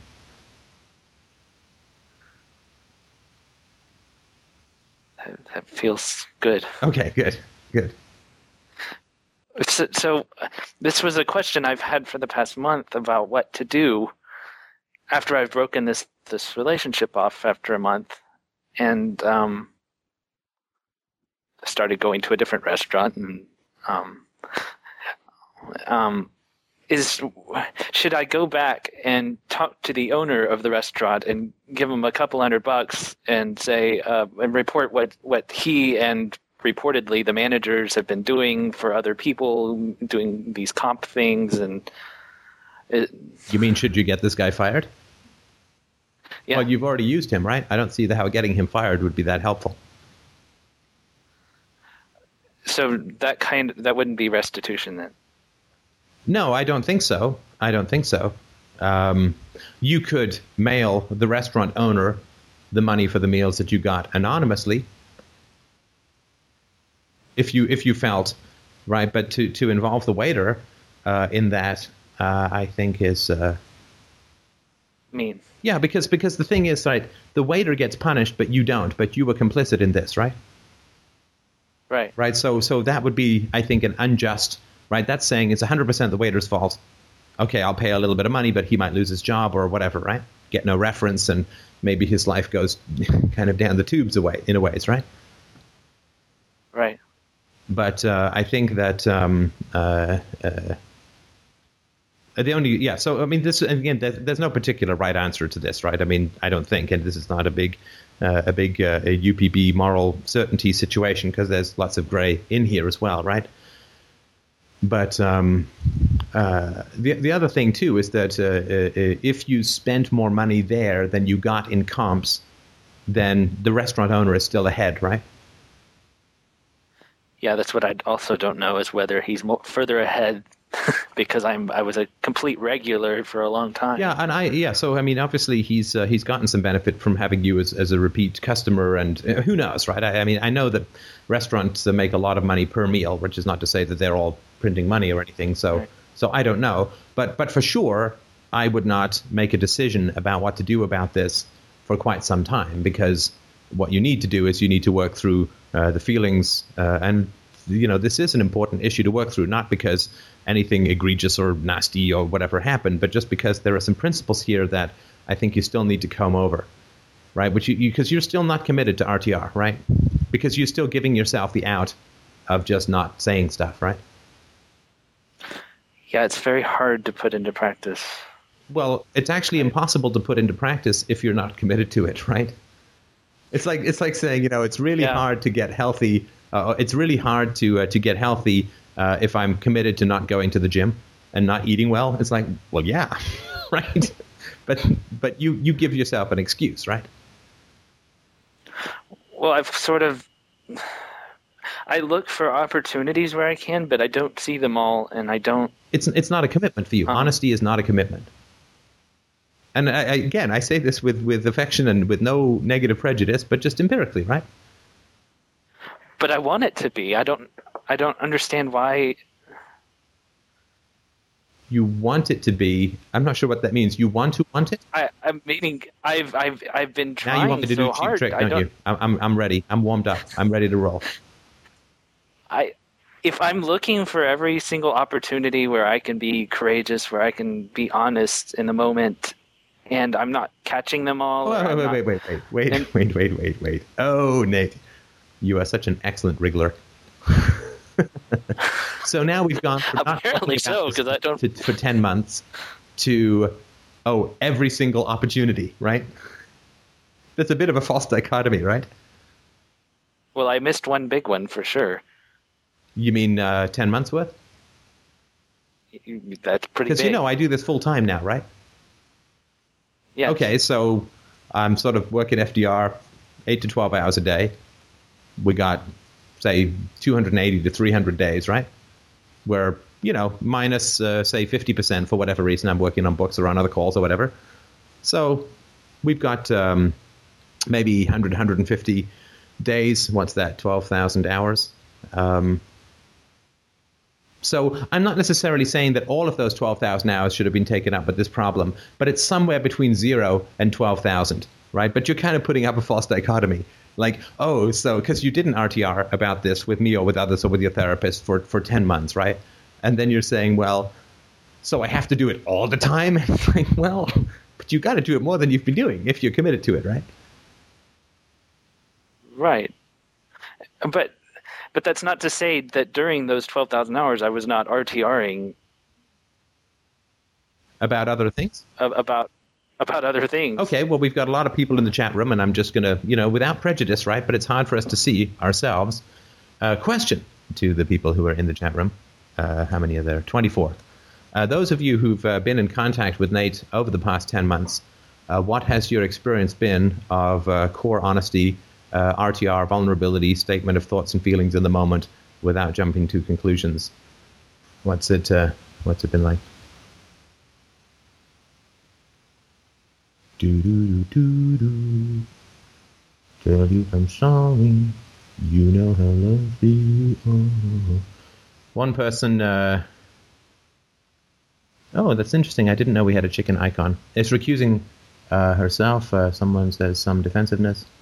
No, and I'm not trying to sort of corner you or anything. It's just we can't often tell whether we're RTRing, right? Because we kind of have to ask other people, right? Is what I'm saying helpful? Did it make sense? Was it useful? And you hear me doing this all the time, right? Yeah, and I've been doing that. You have been asking people whether they have experienced what you have been doing as really honest and open and vulnerable and blah, blah, blah. Oh, well, after every conversation where I'm helping somebody, if I asked if it's been helpful Well, no, but I'm not talking about you helping them. I'm talking about RTR from you to them about your stuff, right? Yeah, I don't think I have done that very much. Everyone at FDR wants to write an essay. I was just trying to get a summary. Well, someone says I can say that I think of one instance where I felt very happy for Nate's vulnerability with me, but I have noticed a lot of defensiveness in other areas. Someone else said I've not felt any vulnerability, blah, blah, blah. Other one says I'm feeling myself frustrated and a little confused by Nate. And again, this is not for self-attack or anything like that. It's just that without that kind of feedback, we don't know how we're coming across, right? Someone else says similar experience to Greg's. Someone else has said I haven't really noticed a lot of emotional openness. And again, this is not right. This is just if you are going to make statements, which I think is perfectly valid, to say I have been doing X in my relationships. then it's important to know whether that has actually occurred for others, right? If that makes sense. Yeah. Like if I say my customers are satisfied, at some point it is incumbent upon me to ask my customers whether they're satisfied, right? Right. And the fact, I mean, that's not to say I haven't asked that ever. And the fact that you say I have been RTRing on other issues, and other people have not really experienced that very much, means that you're not doing that quite. It's not working in the way that I think you think it's working, if that makes sense.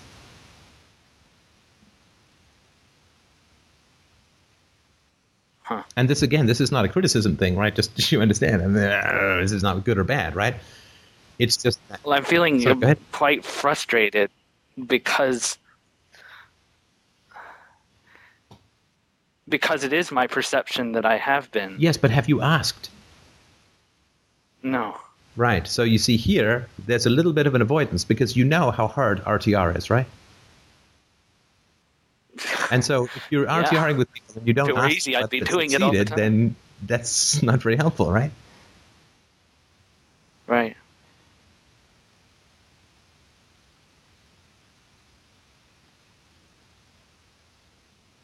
So I mean, to use a crude metaphor, right? I mean, if you have a girlfriend, and it takes, I don't know,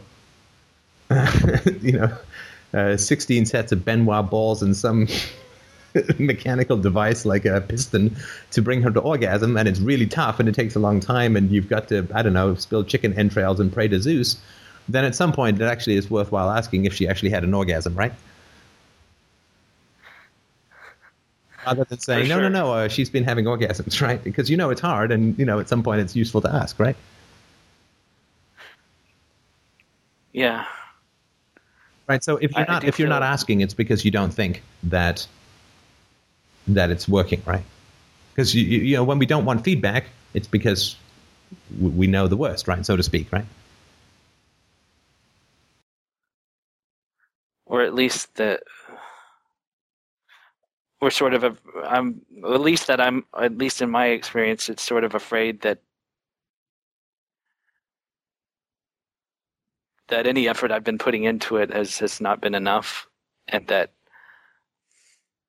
because I feel kind of overwhelmed right now. Sure, and I totally get overwhelmed and frustrated, absolutely and completely and totally.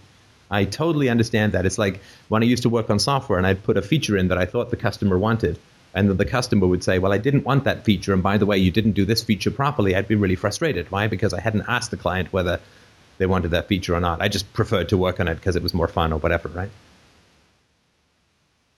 But it's so important to remember that RTR is not a fire hose. RTR is a game of tennis, right? RTR is honesty and curiosity, right? Everybody wants to do the honesty in their own mind, but they don't want to do the curiosity to find out if the honesty actually worked or was perceived as or accepted as true, right? RTR is not you to others, right? RTR is mutuality, right? Honesty about your own feelings and curiosity about the other person's experience of you, right? Right.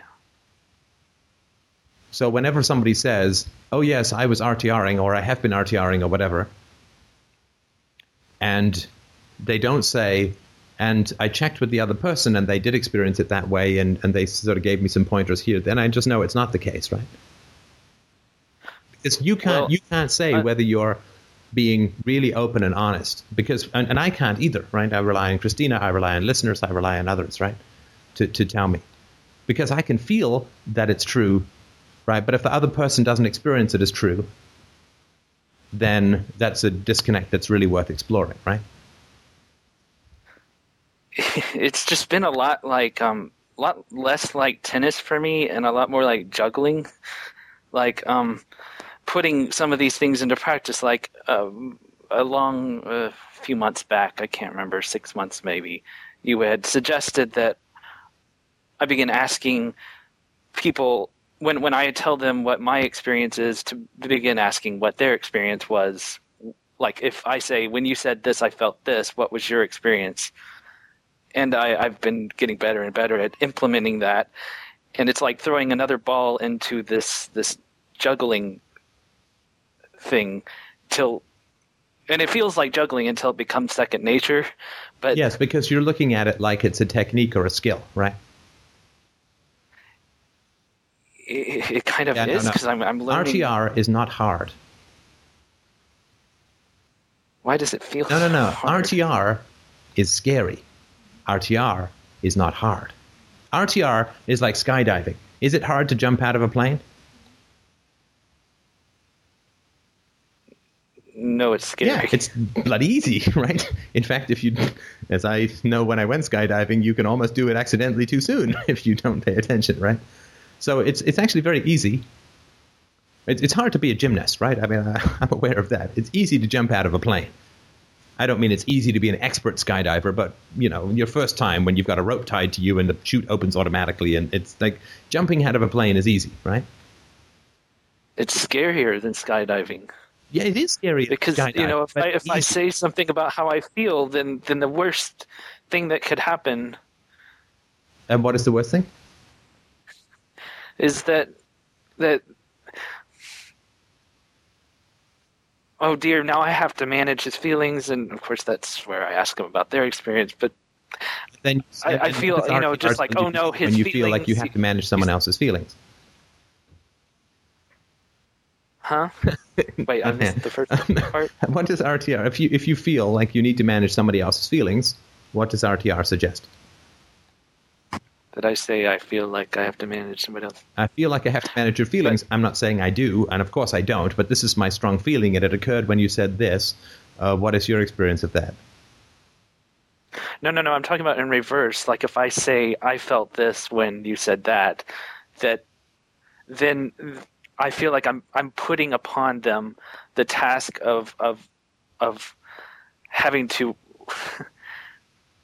work out this invest their time into working out this issue, and I think the first thought that comes to my head is that I'm not worth that time. Right. And so what does RTR suggest that you do in that situation? What do you say? Oh dear. To say that I feel like I want to say what I felt when you said this, but I'm not sure if it's worth your... If I feel like I'm not worth your time. Right. Is that... And then you talk more about what you feel, and because if you can't get that level of openness in your communication with people, you can't ever help each other or communicate with each other really about anything, because everything becomes management, right? And management is tough. Managing other people is tough, right? What you did with this gay guy for 10 months, that to me is hard work. Now, I agree. It's not scary because it's a kind of anxiety avoidance, right? But that to me is a hell of a lot of hard work compared to, just sort of biting the bullet, stepping out of the plane and being relentlessly honest about your experience and curious about other people.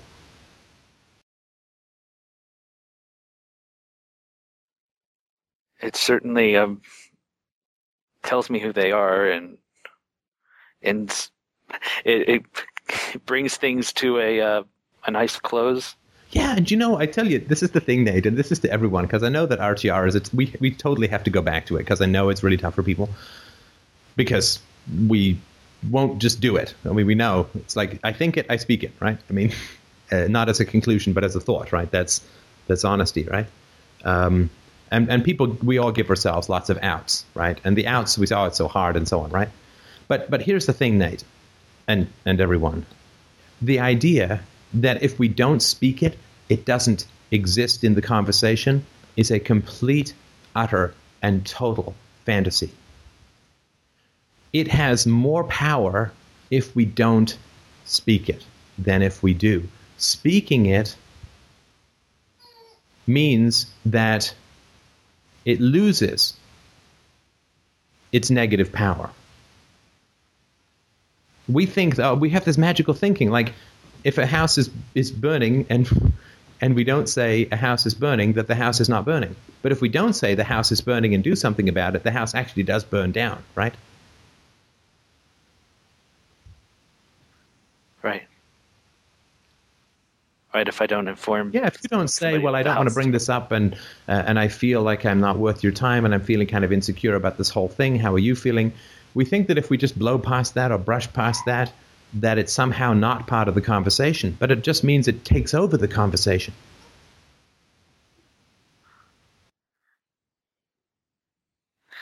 Yeah, the first thing I think of is eye rolling if I say something like that. Right. So then you don't say it. I'm going to get eye So rolling. you don't say it, right? But of course, the eye rolling is yours, right? Not the other person's. That's Right. just projection, right? Because you obviously experienced eye rolling as a kid and right, uninterest and so on, right? Yeah. So that's just projection. And that just lets the past win over the future and the present, right?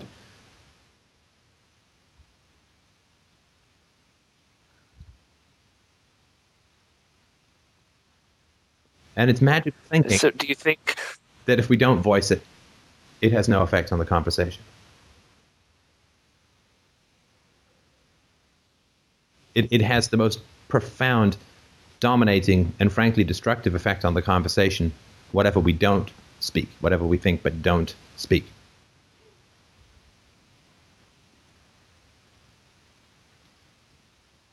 I kind of worry that after having this conversation with you that I've lost 10 months and now I'm back 10 months again.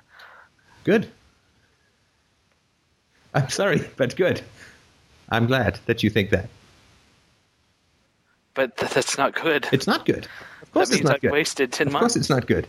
And so now the question is, do you want to lose another 10 months or not? I'm just tired of losing time. No, you're not tired of losing time, Nate, because if you were tired of losing time, you wouldn't have lost time. When you're truly tired of losing time, you'll stop losing time, and you'll just be honest, right? But I didn't think I was losing time. How do I know when I'm losing time until after I've lost time? Well, that's an essential question, and if you were relatively new to the conversation, I would give you a lot more latitude about that, right? But if you were thinking about all of this stuff to do with this fellow or whatever, and you weren't talking about it with people, and you weren't talking about it with your therapist, then you made the choice to avoid, right?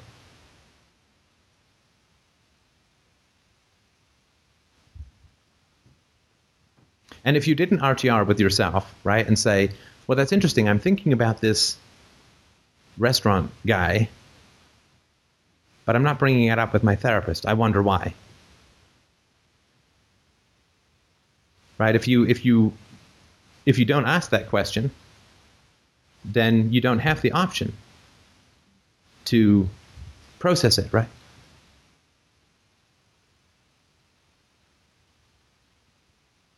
And it's not like you've lost 10 months. I mean, as you say, you've been in therapy, you've been working on other things, you've been journaling, you've been writing. I mean, it's not 10 months lost, right? It's just that fundamentally, this kind of honesty, this kind of the RTR stuff that you know I've been droning on about for I guess a year and a half or maybe closer to 2 years now. You're either going to do it or you're not, right? There's not a lot of you either have this commitment, right? You either have this commitment to be honest with yourself and therefore with others, right? The honesty to others, of course, begins with honesty to the self, with the self, in the same way that lying to others begins with lying to the self, right?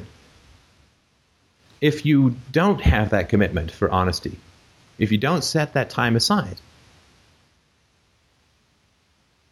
if you don't have that commitment to honesty, then, in my opinion,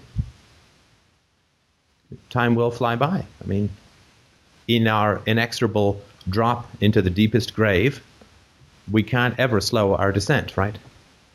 And time will fly by. And yeah, I mean, if you've had 10 months of only thinking you're being honest without asking people whether you're being honest and of avoiding some basic topics out of shame or anxiety management and so on, and this is with all due recognition to the amazing progress that you've made when you've given up drugs and, these pretty substandard women that you were involved with and so on. So this is with all due respect to the amazing progress that you've made, right? The wonderful progress that you've made. And this is more to everyone than to you, right? But when it comes to this kind of commitment to honesty, there's not a lot of middle ground, right? We're either going to be honest or we're not going to be honest. We're either going to commit to that kind of communication of our experience and curiosity about other people or not. And whether you commit to it or you don't, time moves on anyway. And if you find out a year from now that you missed being honest for a year and you've lost a year, that year doesn't come back, right? And that's fine. We can look back and say, well, gee, I should have done this or that, right? And we all have those thoughts and feelings, and they're healthy. But the question is not about the past, but about the future, right? Which is, Nate, do you want to go into 2010 having the same conversation, and 2012 and 2015 and 2030 having the same conversation, right? And then when it's 2031 and you're too old to have a family, right? Do you then want to say, now I commit to this kind of honesty? I still feel frustrated. Sure. And frustration, I guarantee you, is a Simon the Boxer for you, right? Oh, right? Yeah. You are really into being frustrated. And as a guy who has a very similar kind of history and similar kinds of problems in this area, I can completely and totally empathize, right? I'm frustrated with, how do I know when I'm being as honest as possible? What if I'm not being honest? Maybe there's something that's not aware of. Don't give me these false dichotomies. As honest as possible. Okay, because you weren't even being, in this, right, you were avoiding this with everyone, right? This wasn't like, oh my God, I got to 99% honesty, but what if it's 99.5% honesty, right? You were actually avoiding, right? You were like minus honesty in this area, right? And this is also around trusting others, right? If you feel that you don't know whether you're being honest with someone, what can you do? Yeah. Does this strike you as honest? Do you feel... Because trust, everybody's a genius and everyone's a philosopher. Everyone is a genius and everyone is a philosopher. Everyone knows everything. Now, that doesn't mean they will be honest with you about everything, for sure. I mean, then maybe not, right? But you will know if they're not being honest with you. Trust yourself. Trust the instincts of others. Get feedback. Lean on each other.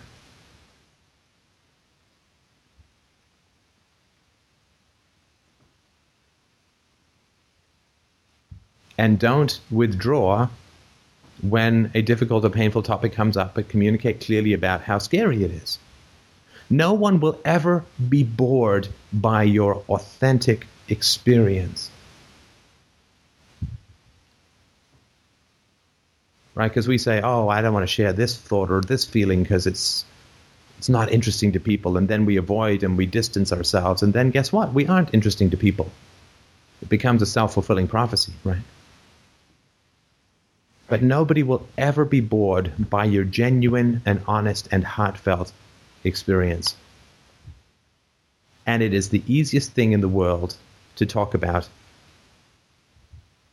except for the fear.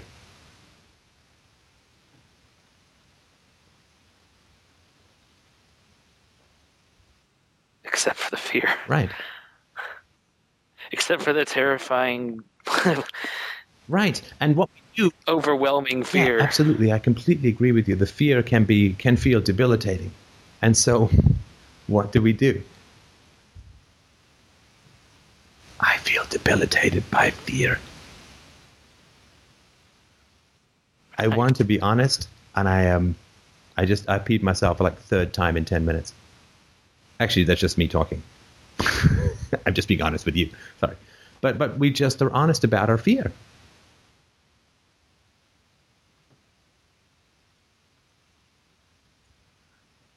And if the fear is overwhelming and we can't be honest in that moment, what do we say? Fear is overwhelming and I can't be honest in the moment. Right. So let me try and work through this and I will get back to you. But I'm not going to insult either of our integrity by pretending to have a conversation when I'm not being honest.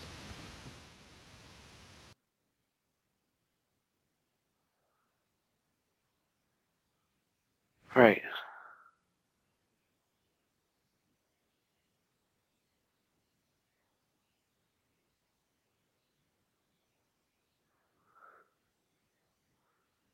It's heavy.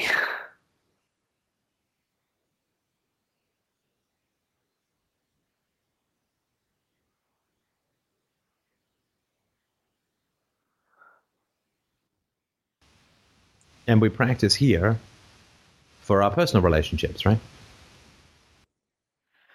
Yeah, it's just not very easy. I mean, certainly in therapy, there's that, but I'm not on there. The people here are on a different page than my therapist. There's frustration with being online and not being able to see the person or hear them sometimes or So if I understand you correctly, what you're saying is that the greatest and freest communications technology that the world has ever seen is an impediment to relationships. that does sound The fact yeah. that you and I can talk like this and tens of thousands of people can listen for free is a barrier to truth and honesty and authenticity and openness. Because there's no alternative, right? There's no alternative called we all go live in an ashram, right? So the conversation that you and I are having in FDR and Skype and IMing and voice over IP and all this kind of stuff, this has made these conversations possible. I don't think it can be called an impediment because it would be impossible otherwise, right? It's like saying, well, I'm dying of thirst in the desert, and the bottle of water I find is not the brand I like, and therefore that's a problem. Compared to what, right? Online relationships are imperfect compared to what? Compared to us all living in an ashram? Well, that's not going to happen, right? And even if it did happen, which it's not, it would still be because of these conversations, which have occurred online, right? Right. What's an ashram? It's an ashram is like a bunch of teepees, freaky guru guys set up in India for misguided people who think that Eastern philosophy is, well, philosophy. Right.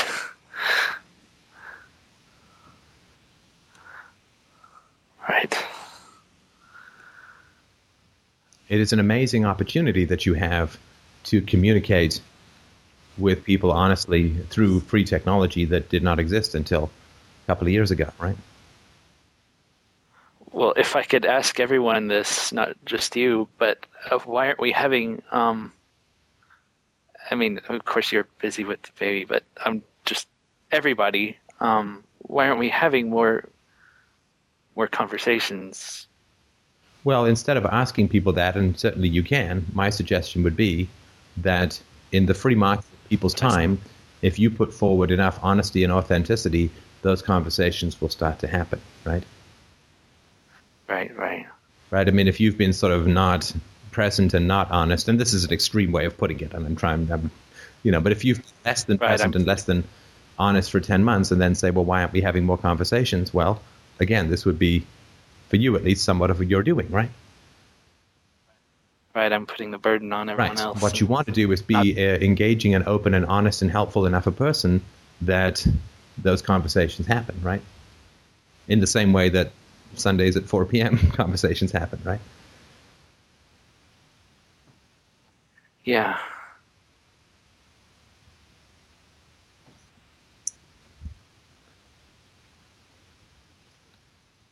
And make my suggestion is make the commitment now for this kind of honesty, because another year can go by and another year can go by and another year can go by, and you're still fussing around the edges of commitment, right? Which puts you in the null zone, right? Because what happens is you neither end up having fabulous gay sex nor with a quality woman to settle down with, right? Right. This puts you in the null zone, right? And this is the cause, not the consequence, of your loneliness, right?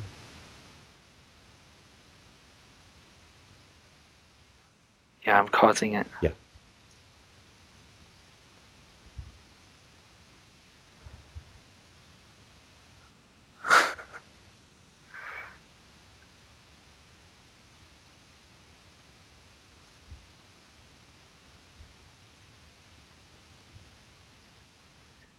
Thanks. I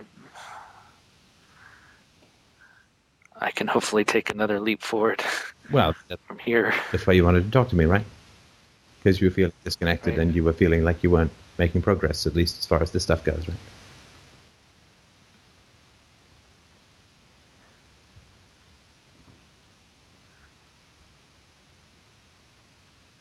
Exactly. Was I helpful? I mean, annoying, of course. It's always, Oh, but was I very. helpful?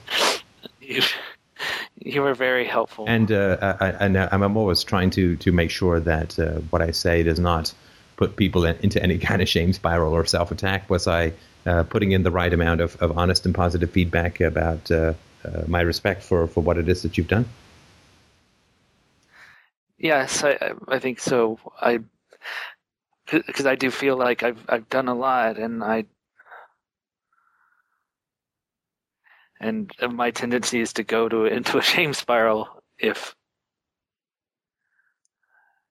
and I guess, of course, the solution to that from now on is to ask, am I being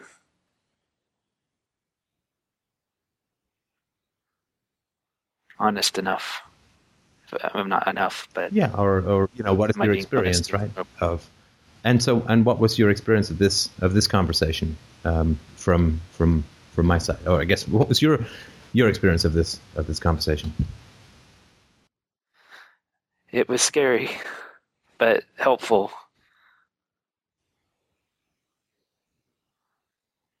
Very helpful and scary, and I feel just sort of overwhelmed at the moment. But it's not because you weren't helpful. And I hope that you get that. I say this because I want you to get what you want. I want you to have the love and the security that you want in your life, right? Yeah. The family, the kids, if you want them, the love of your life. I want to work very hard, if at all possible, to create the conditions for you to meet and keep the love of your life and to be the love of someone else's. That would be wonderful. Yes. Because this is something that's hard for people to grasp. I don't mean for you or whatever, right? But I know that people have they have these questions, why does Steph do this? Why did he, and people, of course, they come up with all this nonsense, right? Like, he wants power over people, right? Because nothing spells power like podcaster, right? Or he's doing it for the money, and that kind of stuff, right? Now, don't get me wrong. I like the donations, and if you haven't donated in a while, please do. Not you, but others, right? But the answer that is true for me, which is that I really, really, really want to share some of the paths to happiness that have really worked for me, for myself, for Christina, for other people, that I really want to help people to achieve happiness.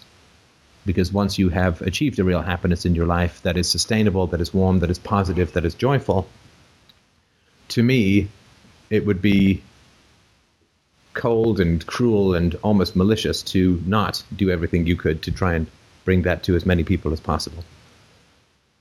And the idea that I want people to be happy, that I really do care about you, Nate, and other people on the call and other people, I really care about your happiness, is something that people really can't like, it's got to be a cult, right? Oh, it's got to be power, it's got to be money, it's got to be, whatever, right?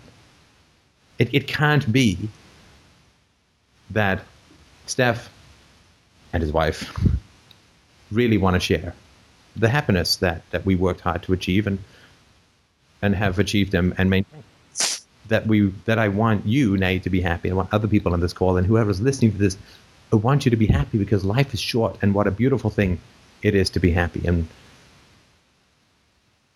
for I can say with, just to make, if this makes you feel even better, that like I was telling you in the chat the other day,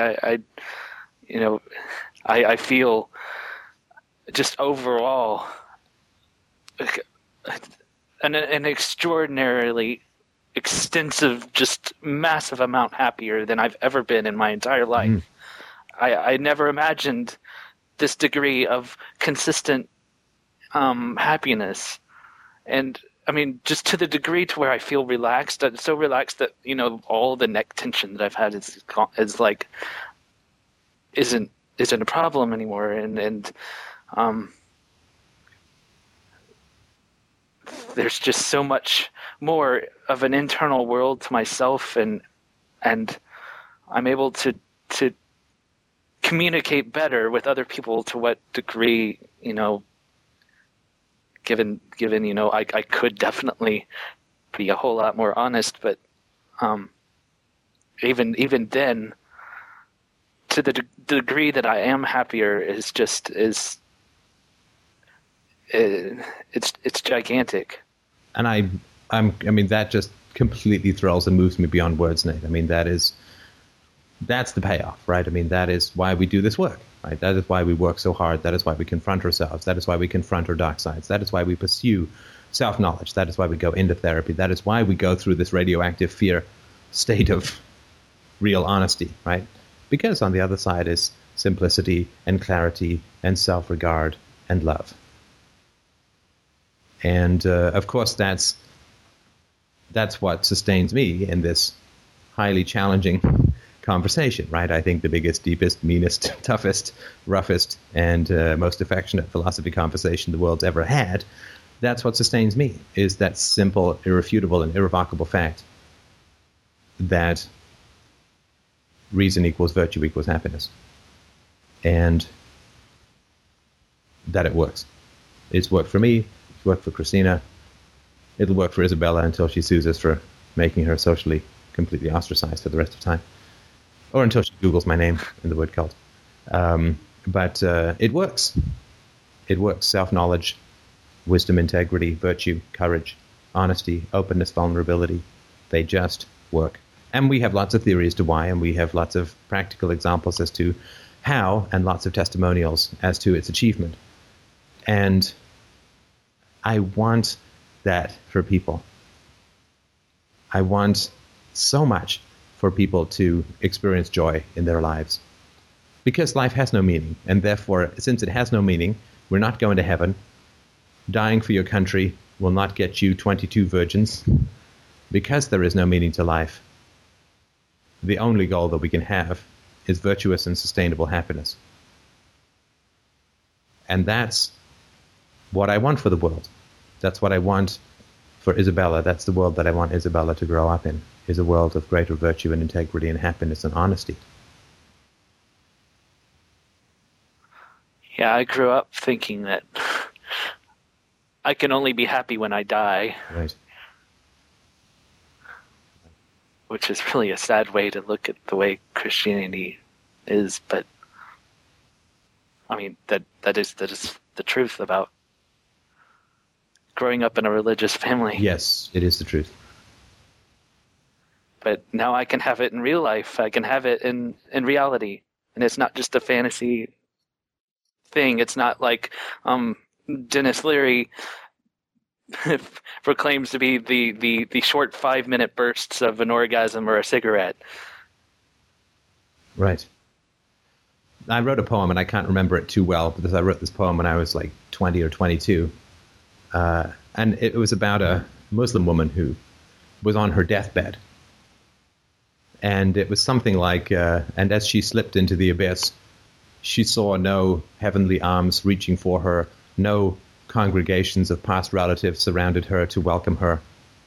She slipped into a dead void, and her last thought was the mere regret of coldly discharged atoms. what a terrible thing it would be to live your life for death and at the end realize that there was no paradise and you had lost it all for the expectation of something that was never coming. That you had lived your life lashed to an abandoned train station, staring down moss-strewn tracks in the expectation of a train that did not exist and would never come.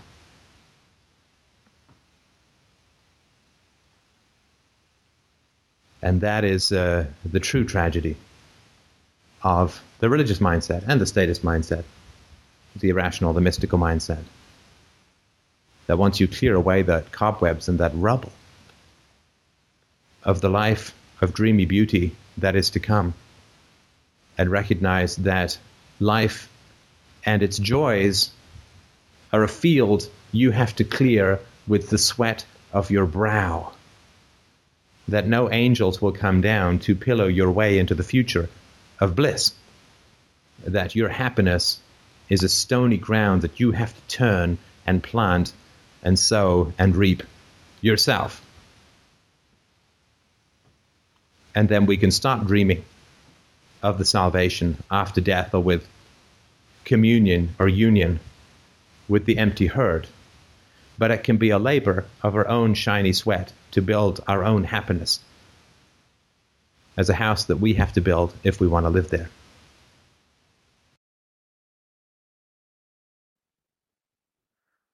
Wow.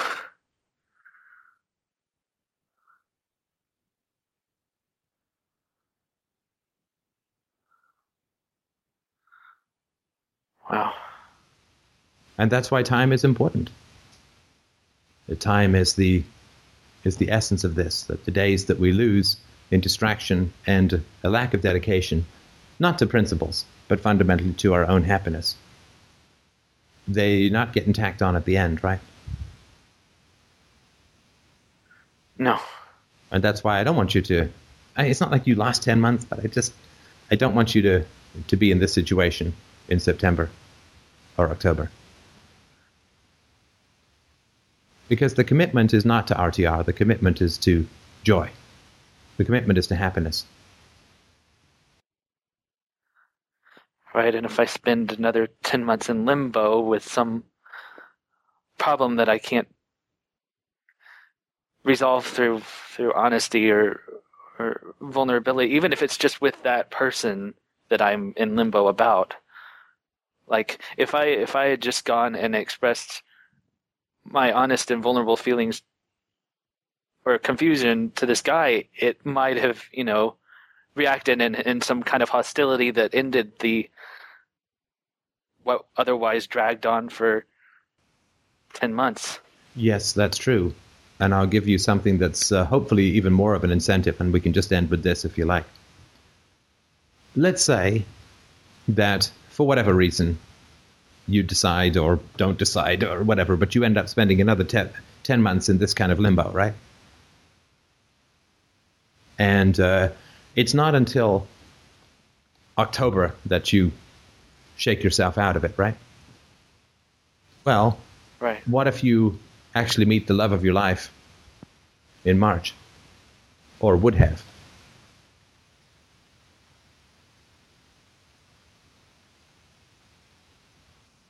That would suck.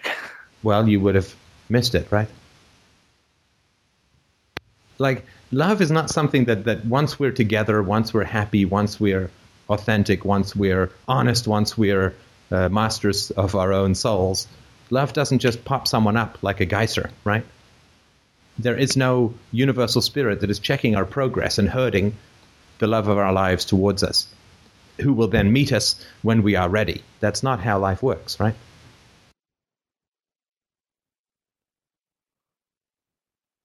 That's kind of the reverse of what I was thinking. So because what we think is, well, I've got all the time in the world to be ready for the love of my life, because when I am ready, she will show up. But that's not how it works, right? That's like saying, when I'm ready to win the lottery, I'll buy a lottery ticket. What if the one I don't advocate the lottery, but just as a metaphor, right? What if the one that you bought in March was the winning one, but you just didn't play? So what if tomorrow you meet the woman who could be the love of your life. Are you ready? Have you been training? We don't have an Olympics that we know are 3 years away, or 2 years, or 4 years, or 1 year.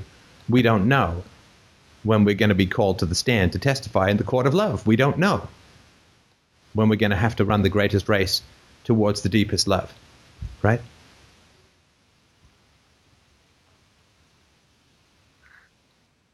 So got to train Got to hard. train.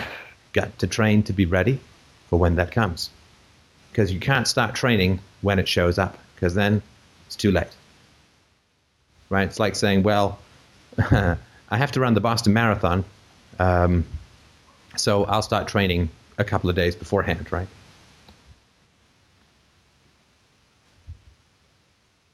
You got to be ready if you want it.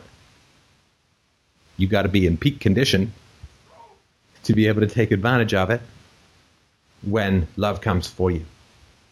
Because you don't know when it's coming. Right?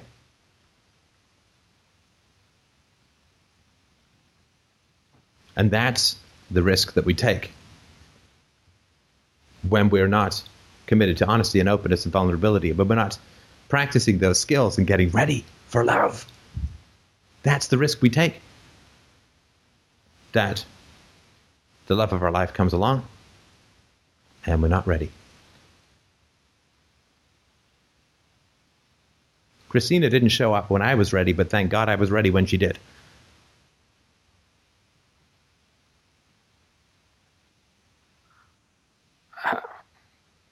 It could be tomorrow, it could be next week, it could be next month that you run across that woman, or you see her in a bus, or you talk to her in front of a movie theater. Are you going to be ready? But Stop fucking around and get ready. Stop right. fucking around with bartenders who are gay and get ready for the one you want.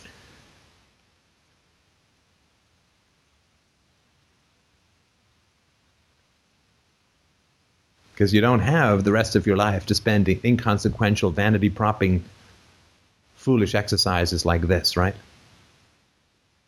Because you don't know when you're going to trip over that woman, or she's going to trip over you, or that man. So be ready, be proud, be honest, be open, have practiced your skills. Don't eat 3 pizzas and wander into the Boston Marathon, you just get mowed down, right? It's not pretty. Right.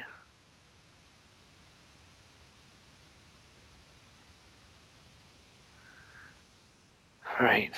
That's the urgency. That's why I say don't put it off. Because there won't be time to practice when love comes to town.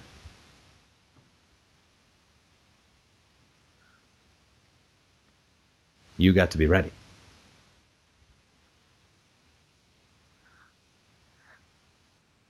Yeah, I think I'll be stepping up my therapy.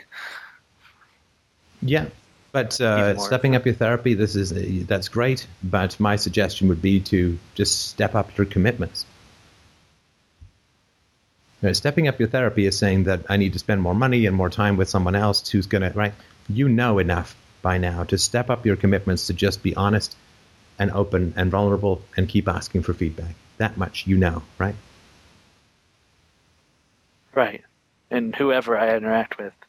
Yeah, I mean, maybe not the grocery store clerk, but you know what I mean, right? Wherever the relationships are meaningful for you.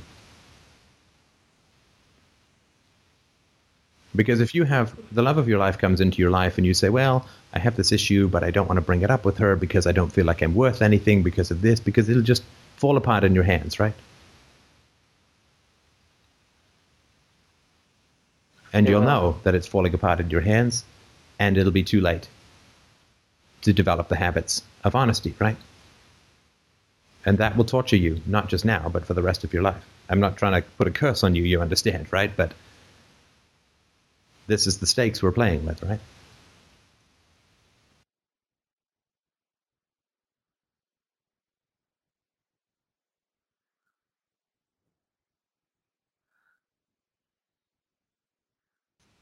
Scary. Right. Love is the involuntary response to virtue in my formulation. honesty is the first virtue. So if you want someone to love you, you got to be honest. You got to practice those virtues called honesty, which we're all born with. Isabella's far more honest than anyone I'll ever meet, including me. Right? We're all born with that honesty. But unfortunately for all too many of us, it's pounded and brutalized out of us. But we've got to regain that, so that we can, when the potential love of our life comes along, that she's actually going to love us because we're honest and virtuous.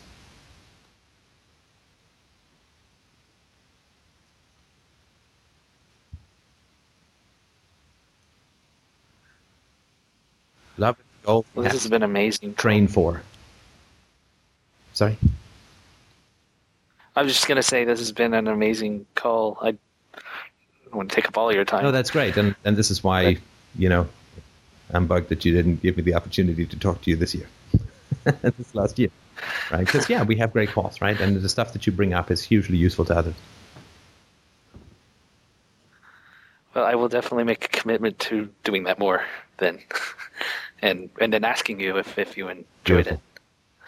Okay, well, listen, thanks, Nate. I really do appreciate that. And just to remind you that these are all tweaks on something that you've been doing a magnificent job on.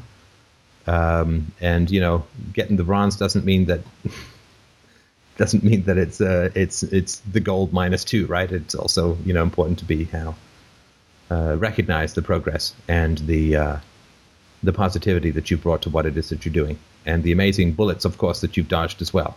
Right, based on your commitment to all this kind of stuff. So that's the last thing I wanted to leave you with, right? That this is going from, bronze to silver. That's not the same as going from loser to winner, right?